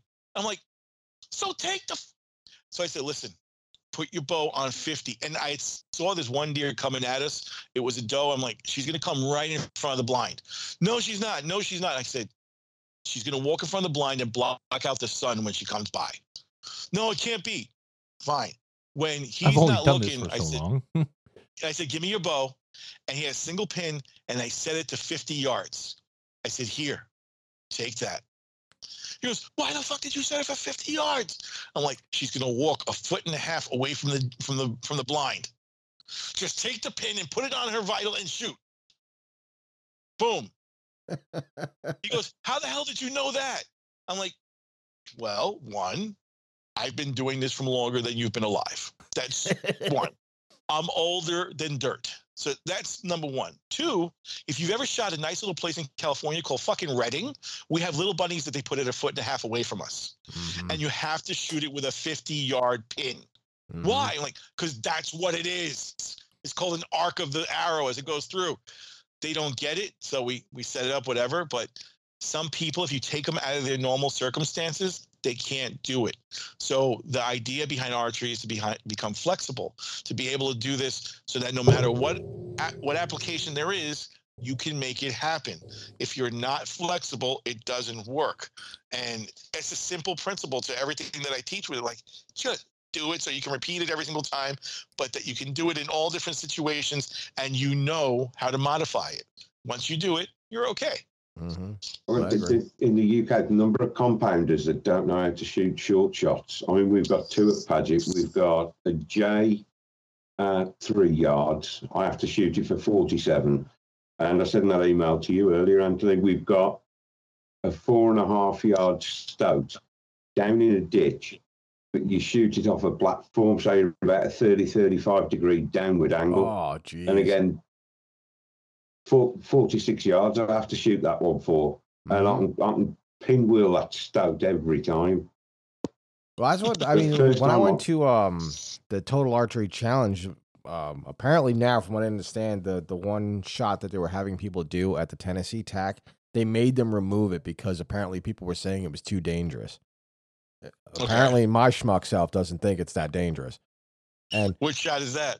It was, I believe it was on the Sitka course when I was there. And you were literally on the top of that one rock wall before you follow the path to go down all those big, huge fallen rocks. Mm-hmm. And you're at the top and you're looking down and you're like, wow, this is steep. Okay, cool. Whatever. This is going to be a cool shot, you know. I know how to aim downhill. I know how to do the whole wide stance thing and to keep my balance and whatnot. And when I did the angle correction on my rangefinder, looked down, I'm like, this can't be right. And Steph was with me. She was like, what can't be right? It shows 19 yards.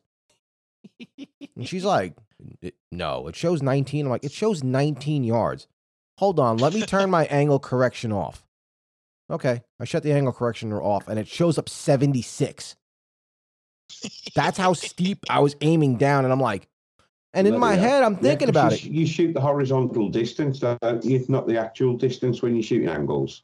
When you shoot angles, the arrow is still trying to rise on its way down. So you actually have to cut because the arrow is still going up as it's falling towards the ground. So even though I was aiming for 19, the fact that it was going down 76, it was still rising on the way down. So I was like, okay, screw it. Let me try. I pulled back the bow the first time and I realized I fucked this shot up. I'm blowing my pinky toe off.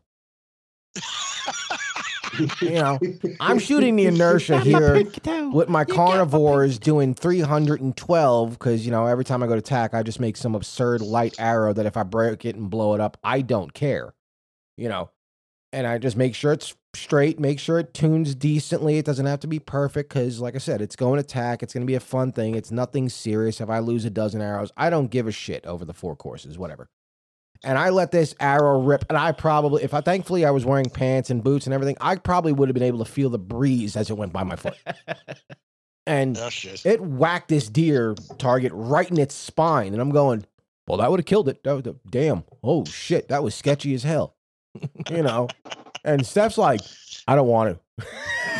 Because Steph is not good with heights. Tack is on my bucket list of things to do, it just looks like such an incredible thing to shoot. Isn't there, I believe there's a TAC European division now. Oh, I haven't seen anything about that. There's actually, I believe there's a what? Probably can't get the Reinhardt over there, though. Well, the Reinhardt right now is just like the South is loving that. But I believe if you go on Facebook, there is a TAC Europe that started up. I mean, you go over to Austria and up in the Alps, there, one of the guys I shoot with has been looking, and in the space of about a 20-mile diameter, there's like a dozen or more 3D clubs, and they're all from, I've seen videos of some of these on YouTube, and they're all like bloody TAC courses, but they're there permanently. Oh, wow. Just take a trip out there. Your TAC experience without the TAC. You know, you don't have to deal with Dudley. Look, I'm the world's biggest Americanophile. I am. There's just something I have to get my ass to the States. Oh yeah, come on over. You definitely have places to stay between me, us, I got Angel, a big German, South Carolina, Florida. I got a big German guy named Carl that comes to my club for about almost 3 to 6 months of the year, and he goes back home. Jesus. Yeah, well, I mean COVID bugged up last year because I should have done my first bow hunt down in Texas last year with Lance, and COVID and Creepy Joe buggered that up. Well, yeah, he's doing a good job at doing that to the rest of the entire country at the moment. So, he's spectacular. Creepy Joe is. when you get to the States, Richard, the only thing I'll tell you is this: Florida and Texas will offer you the best archery training experiences that you can get. Carolinas in some places, and it's because nowhere else in the world can you get training by fire where if you're trying to kill a deer, you can become the victim of an alligator or a fucking wild boar. Or a boar. A boar, for sure. I had a guy wreck a truck hitting a boar. What you consider a pig and what they consider a boar in Texas, a pig is like a little thing where a boar is the size of a fucking Volkswagen. Yeah. That's chasing you, has teeth, and his only purpose in life is to kill you. And he'll chase you to the water, at which time the alligator will get you in the water. And if you're in the Carolinas, in some rivers, the gator won't get you. The boar will get you on land, and if you're in a river that has freshwater bull sharks, you're triple fucked. So it's true. It's true. Yeah. I can agree. I can agree. The only bad thing about Florida is our deer are like Great Danes. Yeah, their deer are tiny in Florida. Yeah, that can be a challenging shot. I mean, granted, if you go to Texas and you try to look for like an axis deer or something, that's the deer that's going to piss you the fuck off, no matter what. You better have a fast bow, silencers, everything, because that thing's gonna be like, oh, I heard that shit, Matrix, and just dips your arrow on you. That's what I call them. I call them the Matrix deer because the one axis that I did get, I knew he was gonna do what he was gonna do. Where the guy who shot before me, the deer literally stepped back 2 feet before his arrow got there, and just went right by. I'm like, oh. Okay, he couldn't go forward because he was by an outcropping of rocks. So I'm like, "You're gonna move backwards, aren't you, you son of a bitch?" So I aimed at his ass and I hit him right through his heart. Oh, nice! I'm like, "Try that Matrix bullshit with me again." That's what happened. Yeah. There you go. I know it is true. I'm heavy arrows, and at 280, they laugh at like you're just shooting 280. You need a maximum of 350 to shoot my ass. That's how they are. Everything presents a different training opportunity for you to either get really frustrated or in the case of Texas, South Carolina, whatever, to get fucking eaten. To get eaten. I think the only place that's got it worse is Australia. Everything that lives there wants to kill you. That's Australia to me. Yeah, Australia, only been there once, and we'll never go back again. I don't think.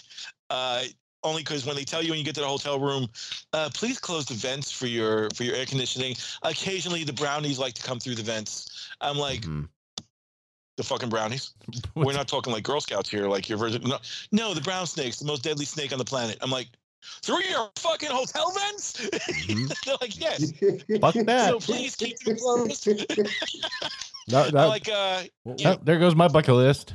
Yeah, that was definitely one of the stories that came out of Australia. There was like some crazy windstorm or something going on.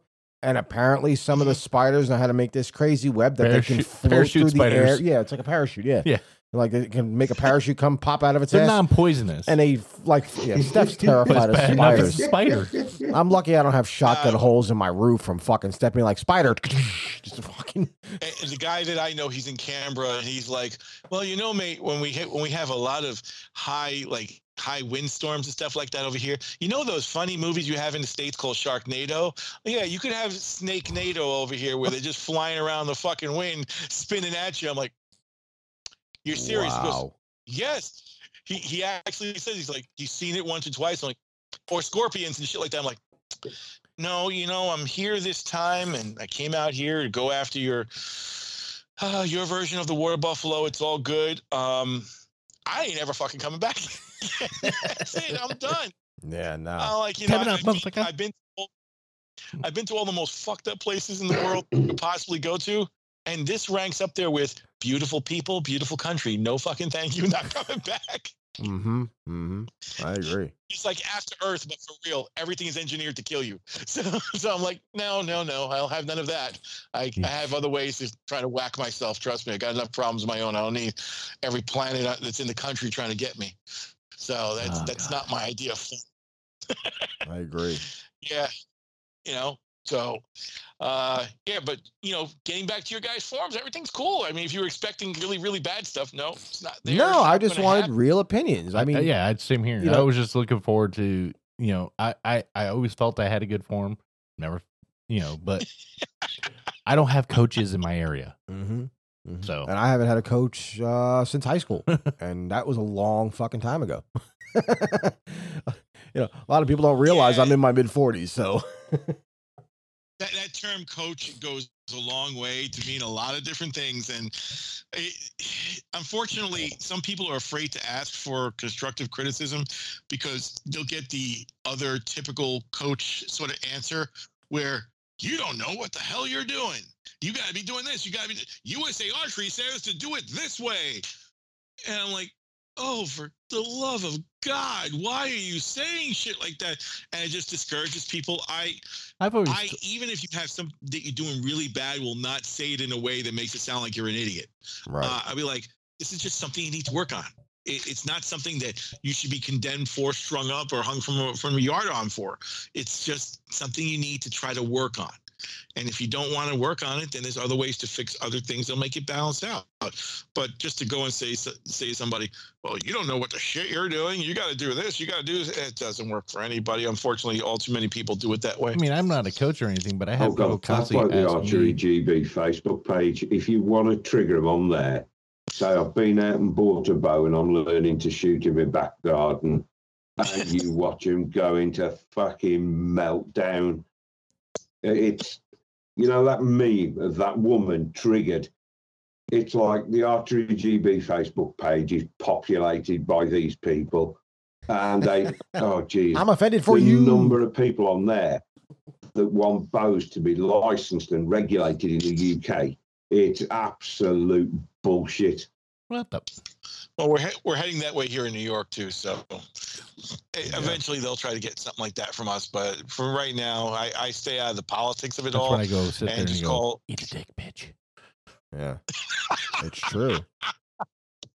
Archery GB Facebook page, the most used phrases: "Go and do a beginner's course."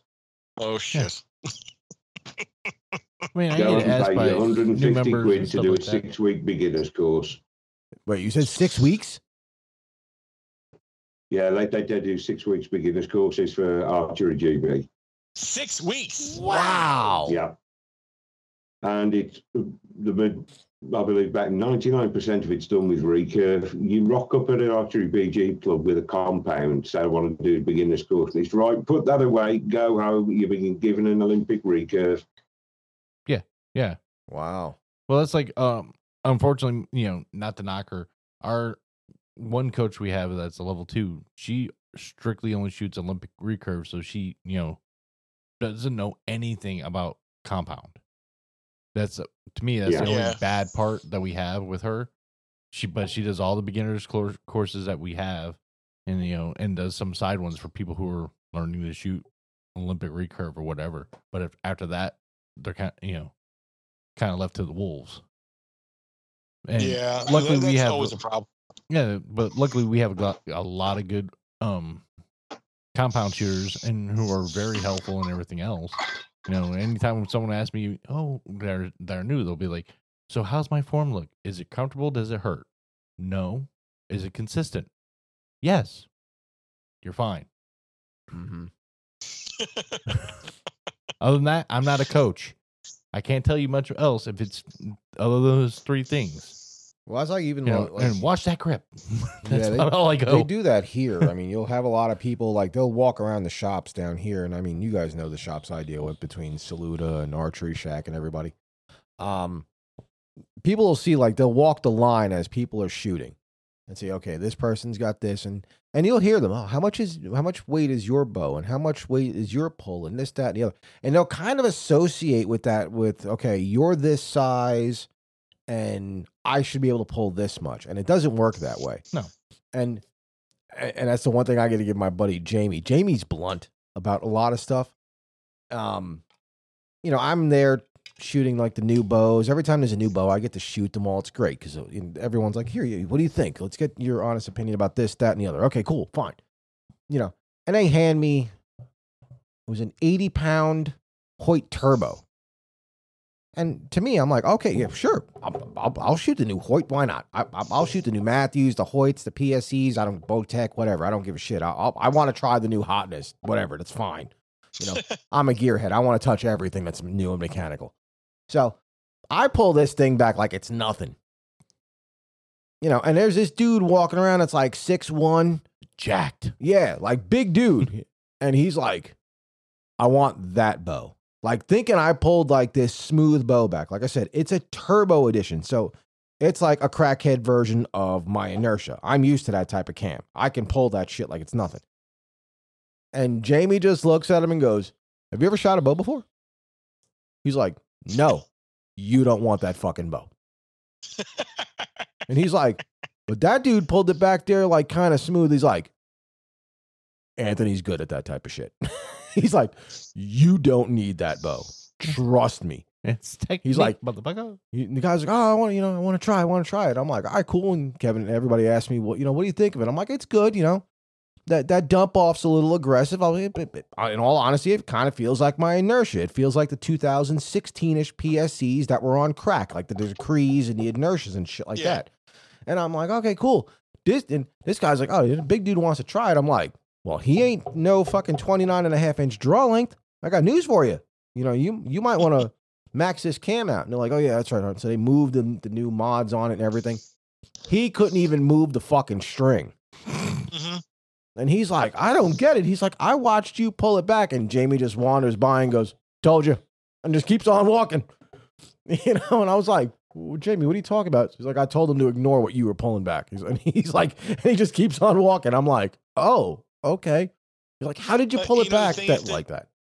On my podcast, when I refer to my girls, in particular, the one, she's now 14 who does this, and she's, ripping back an 80-pound bow because she knows the proper technique to do it. Exactly. And, when I'm discussing it on my podcast, so I kind of say the more polite things. She tells people like, you have no idea how to pull back a goddamn bow or something like that. Mm-hmm. When I leave out things that she says to people when it's like a jockish sort of guy and doing that, and he goes, how are you doing that? And she does this a lot, and she'll be like, I don't know, you figure it out. Could be you're just a bitch. Oh. I feel like someone's getting a pocket quiver and a shot trainer donated for that comment. Oh my! Someone won the prize. You need to put the fucking label. Could be your bitch. She showed up to the range. Her parents are of Russian descent, and she's a really, really good kid. But you know, at home they speak Russian and all that. So when her dad's talking, sometimes he uses a very heavy accent. So she got a T-shirt made that has a picture of a little girl pointing, and she goes, "Look, just read this," and it says, "Don't be bitch." You know, don't be bitch. Don't be bitch. And her dad will get into it too. Like when he sees one of these guys, and his daughter's all 14 years old, pulling back the bow, and the guy can't pull it back more than once or twice without huffing. And she's like, "There's nothing wrong with the bow." And then her dad will get into it like, "She's right. Just don't be bitch." Yeah. I can agree with that. See, and that's the weird part too. Like, you know, I've like. She goes, yeah. Oh my God. She goes, see what my dad said? He said, "Get training, right?" Yeah, I don't think training's going to help you. You're just a bitch. Oh my God. That's awesome. That's awesome. I'm glad we have you on here for this one because I loved hearing that. No, it's just like, you know, I mean, like we've already said, I mean, every one of us has listened to your podcast and obviously got all the tips and whatnot. And I've like even gone off the deep end with some of this stuff. I mean, adding your tips to other things. Like I also listened to, what the hell is it called? The Huberman Lab or whatever. Okay. He does like all the scientific facts about, you know, raising testosterone and breathing techniques and everything like that. And I don't know, I mean, you might hear it in the video because I know I breathe loud. I literally take 2 deep breaths before I go to pull my bow back, and I breathe out when I pull the bow back, and then I don't breathe again. And I figured out now my timing. If I hit 12, the bow stops. And that's when I tend to the bow will go off like almost immediately. And it's so strange. And you try to explain to people like, dude, you're a big dude. It's just like lifting weights. One, why are you holding your breath when you're trying to move something heavy? That's in any sort of leverage technique. You're taught to breathe out when you do the heavy movement, and this and that. Yeah. And they're like, oh, well, you know. I was like, and also it's a different movement. I'm like, this is something you've never done before. That muscle in your back, this is nothing like, you know, any sort of pull-ups or this is something different. I was like, you have to learn, you know, try to explain to someone it's all technique. But I'm a strong guy. Doesn't matter. Doesn't matter. My wife's 5'2" and pulls a 55-pound bow back. Did you see the video Cam Haynes did with Mark Bell, where Mark Bell, the powerlifting champion, tried to pull Cam Haynes' 80-pound bow back? He couldn't even move it. Yeah, and it ended up with Cam grabbing his arm and yanking his arm back. Yeah. I mean, it's like I'll stand behind people and show them how to draw the bow back the first time. And say if they just bought it out of the store and it's a 60-pound bow, when I see something going on, I'm like, hold on. I don't want to make you feel weird or not, but I'm going to stand behind you, almost my chest to your back, and I'm going to help you pull the bow. I'm not a 5-year-old. I'm like, okay, you came to me so I can help you, right? Yes. Okay. So the first stage in learning how to help, unfortunately, I'm going to have to tell you like this. Don't take it personal. Shut the fuck up. Right. Turn on the sexy music. What we're going to do and we're going to do this. You're going to start to pull the bow back, right? I'm going to guide your arms. Let's go. And I guide their arm back, and they're pulling, and they get the bow back. They try to do it on their own. They can't do it. So I've seen adult guys, whatever, it doesn't make a difference, where for the first 2 weeks, I'm standing behind them, drawing them so they can just learn the path of how it goes, because they can't put 2 and 2 together.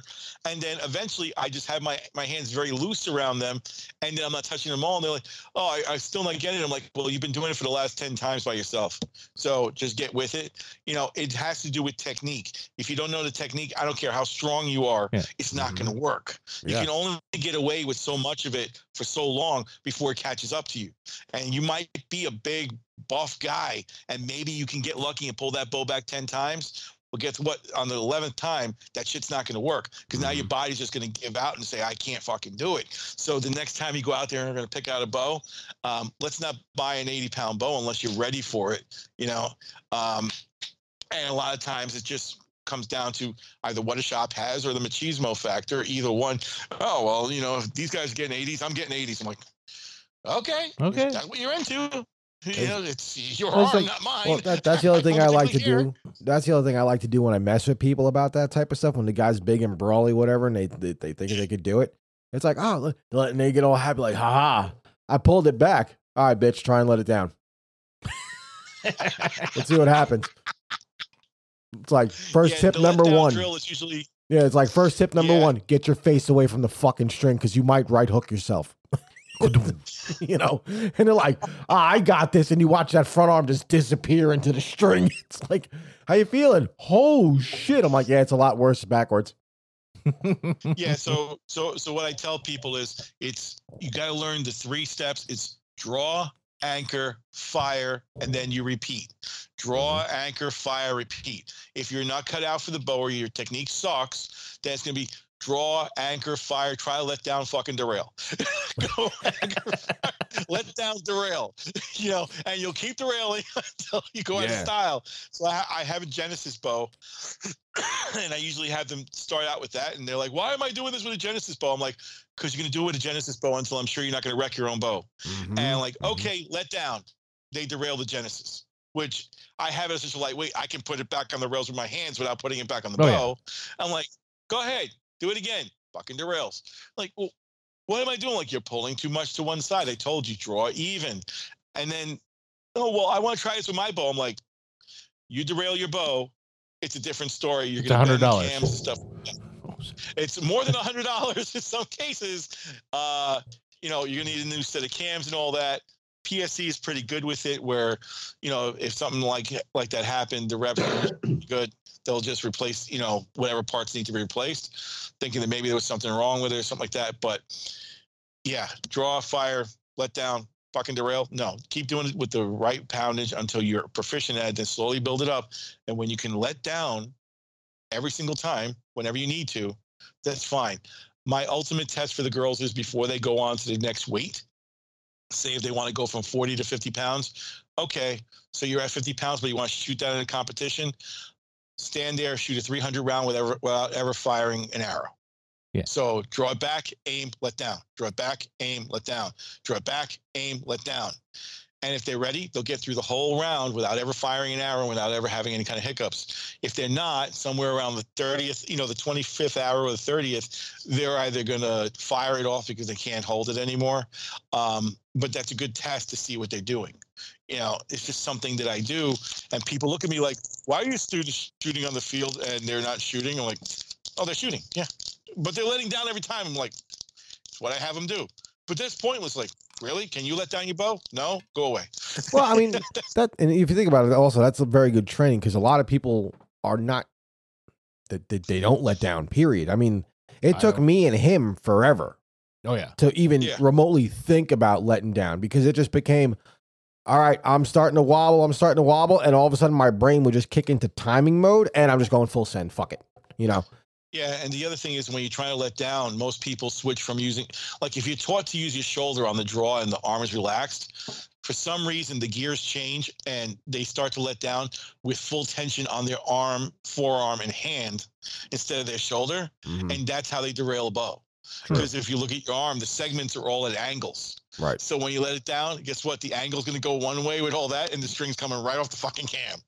Mm-hmm. And that's what happens. So a lot of people are fearful of doing it, but the fear has got to be, you know, you have to be comfortable with learning how to do it, learning how to let down before I even say you're comfortable learning how to fire every time. Because it's just a sign of I can control this and I'm fine. Loss of control for any reason is going to result in poor performance. So until you can control it, you know, you don't move up. You just stay where you are. And some people get with it and some people don't. But I try to keep them safe so they all get with it.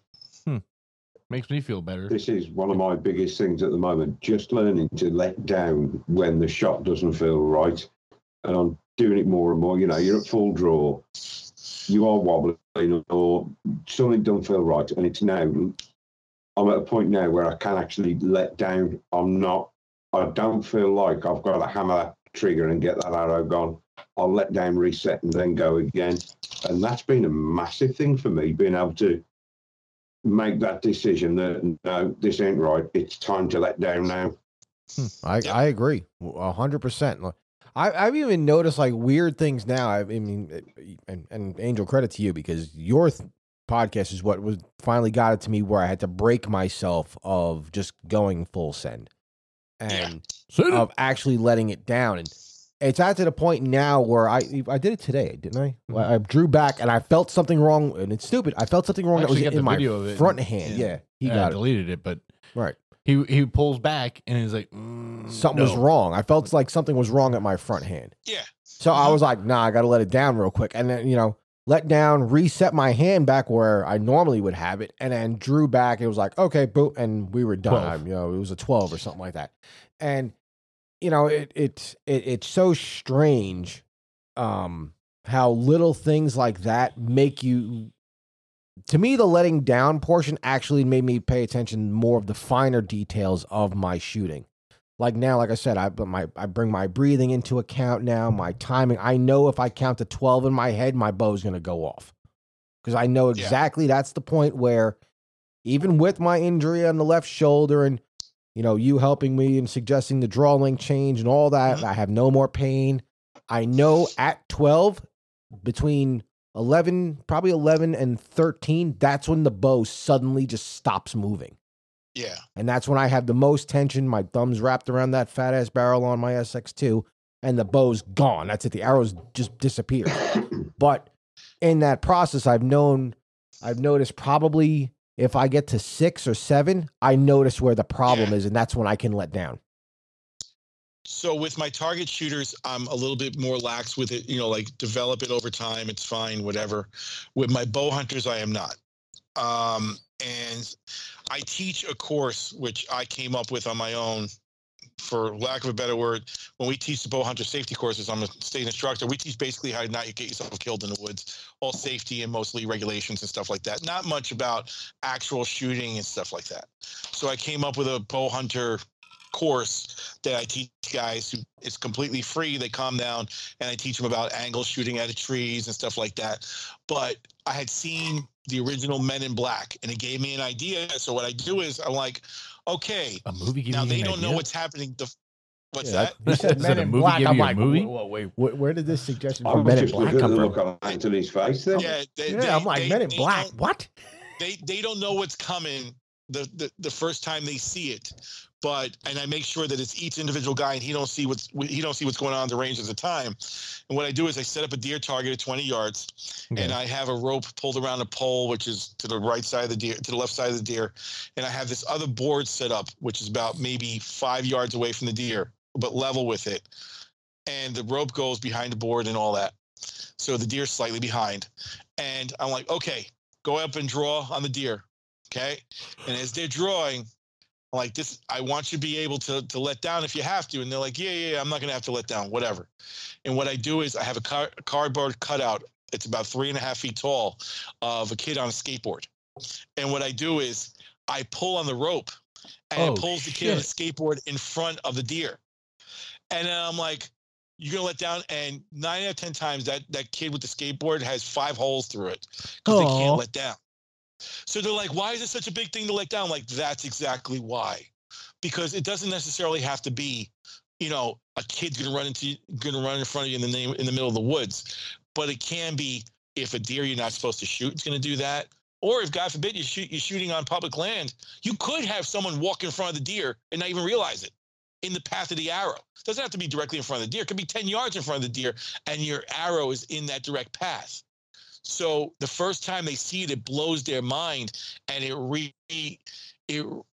reinforces the importance of being able to let down and have control of every single shot. Yep.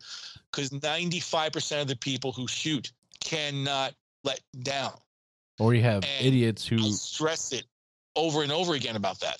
Or you have idiots who have a tendency to go look for their arrows after missing the target and end up behind the target next to it. Yeah. Exactly. I had that incident.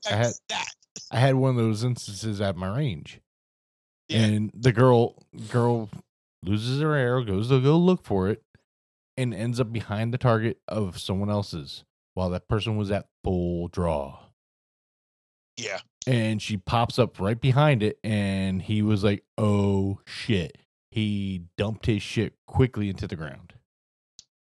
So when I do it with this roll by board that's got the kid on the skateboard, and I pull it literally to stop is in front of the deer, it freaks people out. And I'm like, you have to be able to control your shot and stop it.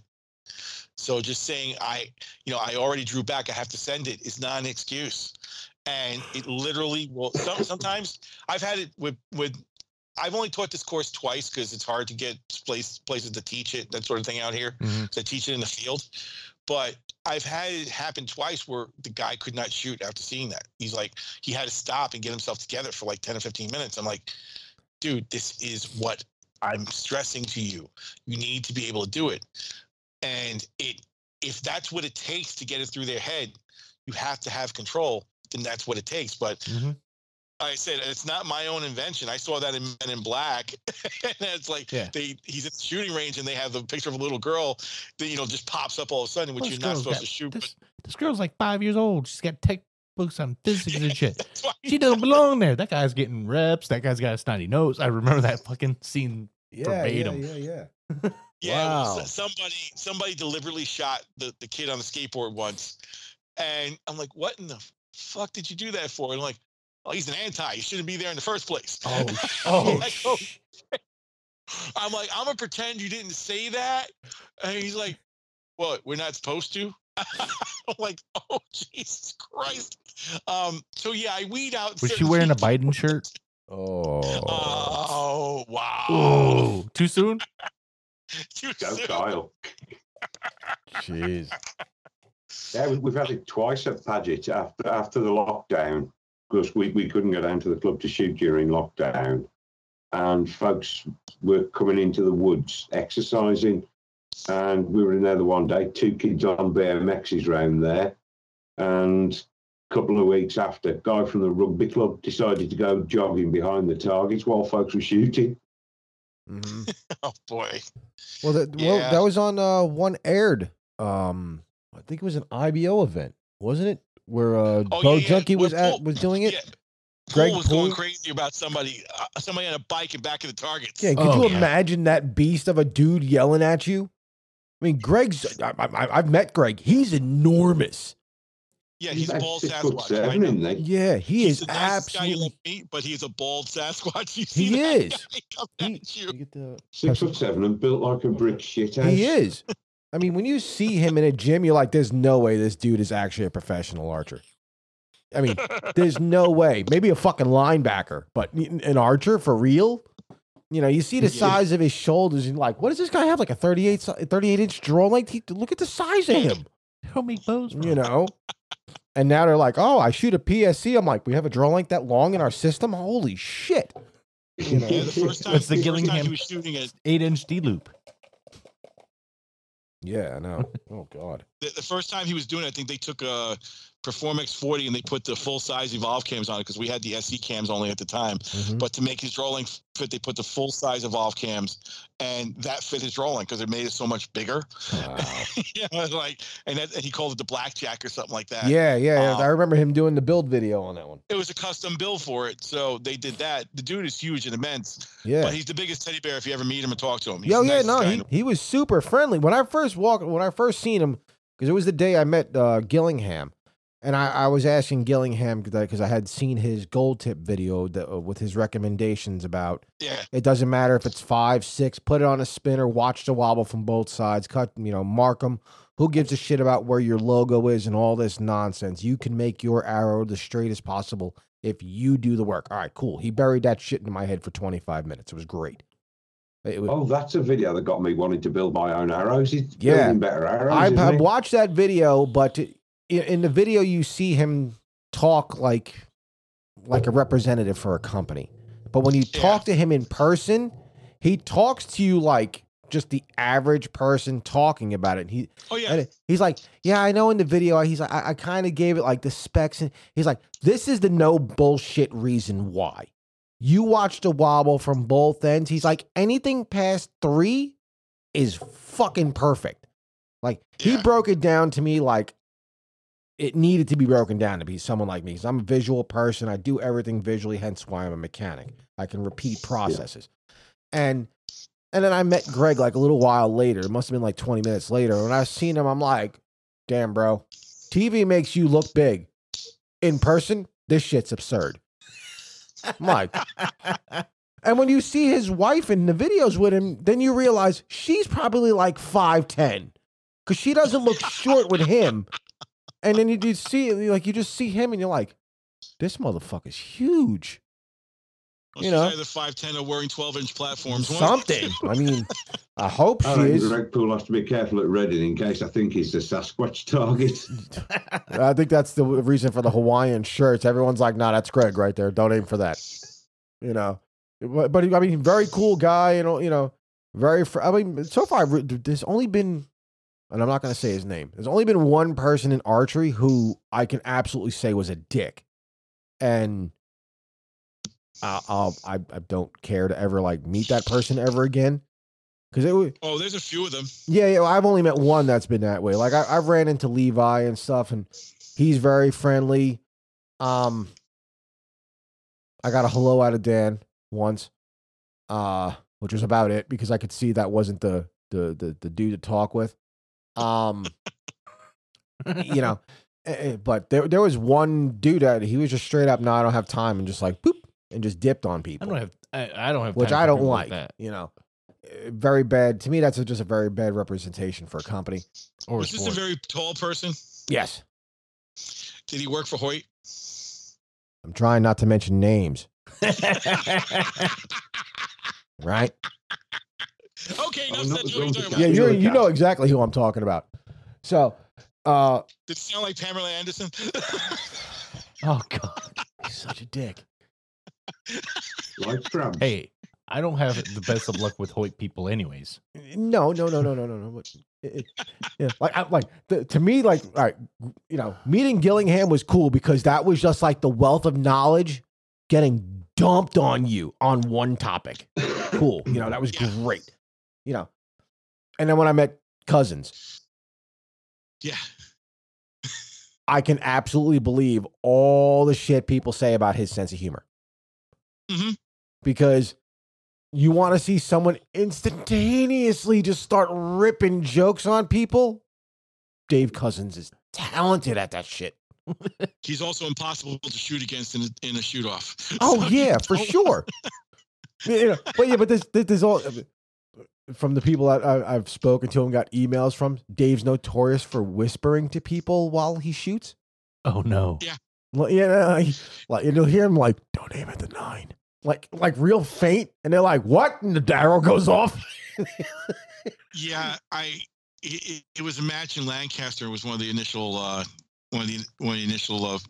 elimination matches, and he has a habit of starting idle conversation about the weirdest shit with you. Yeah, and I don't know what the frig it was that he said to me, and I'm like, really? And I'm like trying to tune this dude out. It's impossible. You can't do it. He is good at that.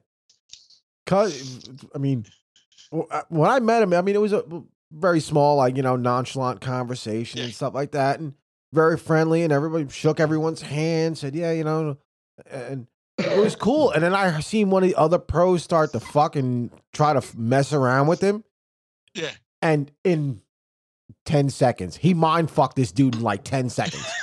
Like, absolutely had him twisted so he couldn't even respond anymore.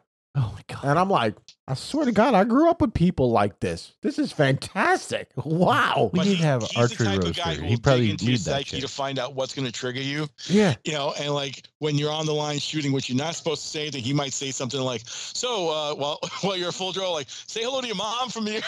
Yeah. You know, that's the type that he is. He doesn't mean anything bad, but that's just the type of dude he is. He's one of the funnest guys to be around that you can, but he's also one of the most knowledgeable guys. So he's another one. Don't get him started on how to tune something, because God help you, you'll be there. Oh, I know you'll be there for a while. Like, even one of the guys that I had met there, I guess shot against him in like a local competition just to be fun, and I guess he made it to the end, and he had to shoot against Dave Cousins. And apparently Dave's like, yo, don't forget about that conversation. You forgot about the 2 clicks right. And he walked the fuck away. And the guy was like, fuck, did I have this conversation? Holy shit. And he's good at doing it like straight faced. Like you swear you had that conversation with him. And I'm like, he did that to you? He's like, he did that to me, and that fucker, I shot an 8 on the first shot. He's like, he just wrecked me through the rest of the thing just straight. He's like, he said, I let the first arrow off, and he heard out of my mouth was, you're a dick. And he's like, I put the 2 clicks back to where it was supposed to be. And I'm like, oh my God, that is pure talent. No, it's like me. I teach my girls to trash talk if they have to trash talk, get inside the head of your opponent and stuff like that. It works very well. Some of them, it comes natural to them. Don't ask me why. But it just does. But, that's kind of what I tell them, like, you have to learn your other tools that you have to work with. Just keep within the rules and don't worry about it. So they do that. But I had once where one of the girls was getting harassed by some they were shooting teams competition, and one of the mixed pair teams on the other side was giving her a hard time. One of the guys was giving her a hard time. Ooh, and good. She pulled a movie stunt on me where she just went over to the guy and whispered in his ear. The guy looked at me, and I'm not kidding, I think he actually pissed his pants. Did she tell you what it was? And I asked her, and she goes, Nothing at all. He just thinks you're going to find him and chop him into pieces and mail him back to his home state. Oh, man. And the guy, when after the competition was over and all that, I wanted to go talk to the kid because he was, like 12 years old, whatever it was. I wanted to say, don't worry, what she said wasn't true. And as I got about 4 feet away from the kid, I'm not kidding, he dropped everything he had and literally jumped over the bleachers. Kept going. Turned white. I'm like, yeah, pretty much, yeah. And I was like, it's not what I wanted. But they do whatever they got to do to get people to leave them alone too. So it helps. However, if you are harassing one of my girls, I'll put it out there that yes, I would do something like that to you. Yeah. I don't blame you. Damn. I meant to that one. That's like, we also have like one, I don't remember which club he's in. I don't remember if it's a Kiwi or a Tab, but we have a guy who's originally from England in one of the clubs. Yeah. And every time I talk to him, it just reminds me of Rich because he's got the same tone voice, but he does to what Americans think is like the most like American sound you could ever hear is Ric Flair doing his woo thing. For some reason, to Americans, the most English thing is when you hear an Englishman go, oi! Like that. And he'll do it while people are at full fucking draw. And then just see fucking arrows banging off trees all over the fucking place. And I'm like, but before he does it, he'll do take a real good listen, watch. I'm like, what? What are you talking about? And he'll do it loud as shit and fucking, you hear like 4 arrows hit trees. And I'm like, you better run. You just cost a lot of people money. It gets him every time. I'm like, you do this often? Like once a tournament. I'm like, oh my God, man. You're an asshole. Yeah, we got one guy who comes to the outdoor range, and he's straight up the heaviest Irish accent you've ever seen. He's been here maybe 5 years. Okay. He's not the nicest to everyone over there. So sometimes I'll just, I get along with the guy, but sometimes when he's being a dick to other people, I will poke fun at him.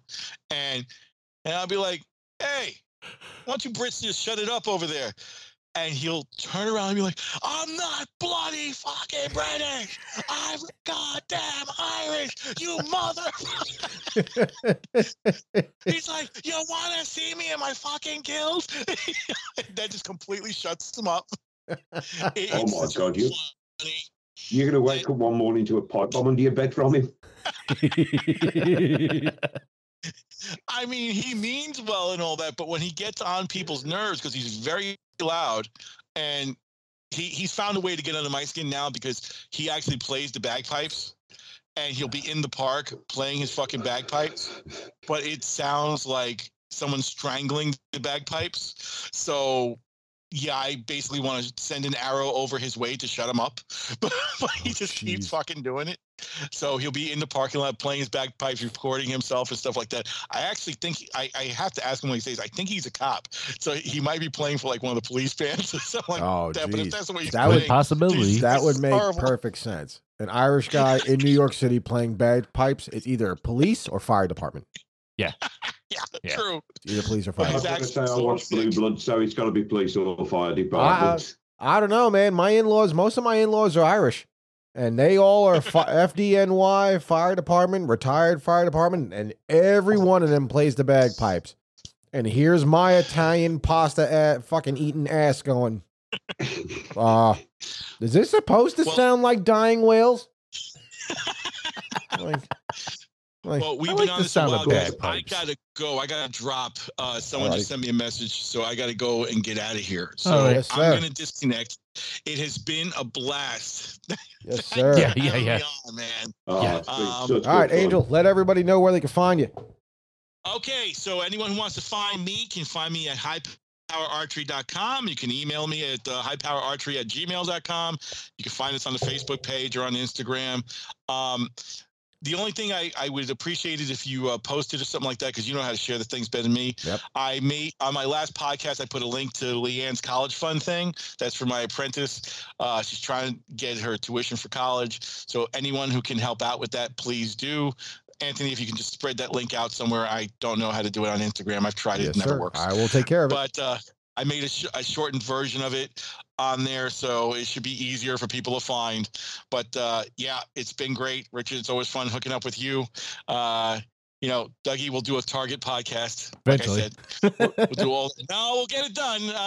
It's just with my weird work hours and stuff like that. And my schedule too sucks ass. Yeah, that is true. So I'm gonna drop out of here before I catch a beating, and I'll talk to you guys later. All right. All righty. Have a great night. Thank you for everything. Later.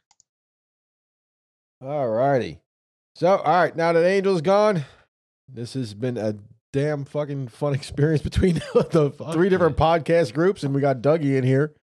All right, Rich. Oh, well, it's such a giggle. Oh, yeah. So let everyone know where they can find you at also. Right. Usual podcast sites, just search Archery Geek Outdoors. Instagram, Archery Geek Outdoors.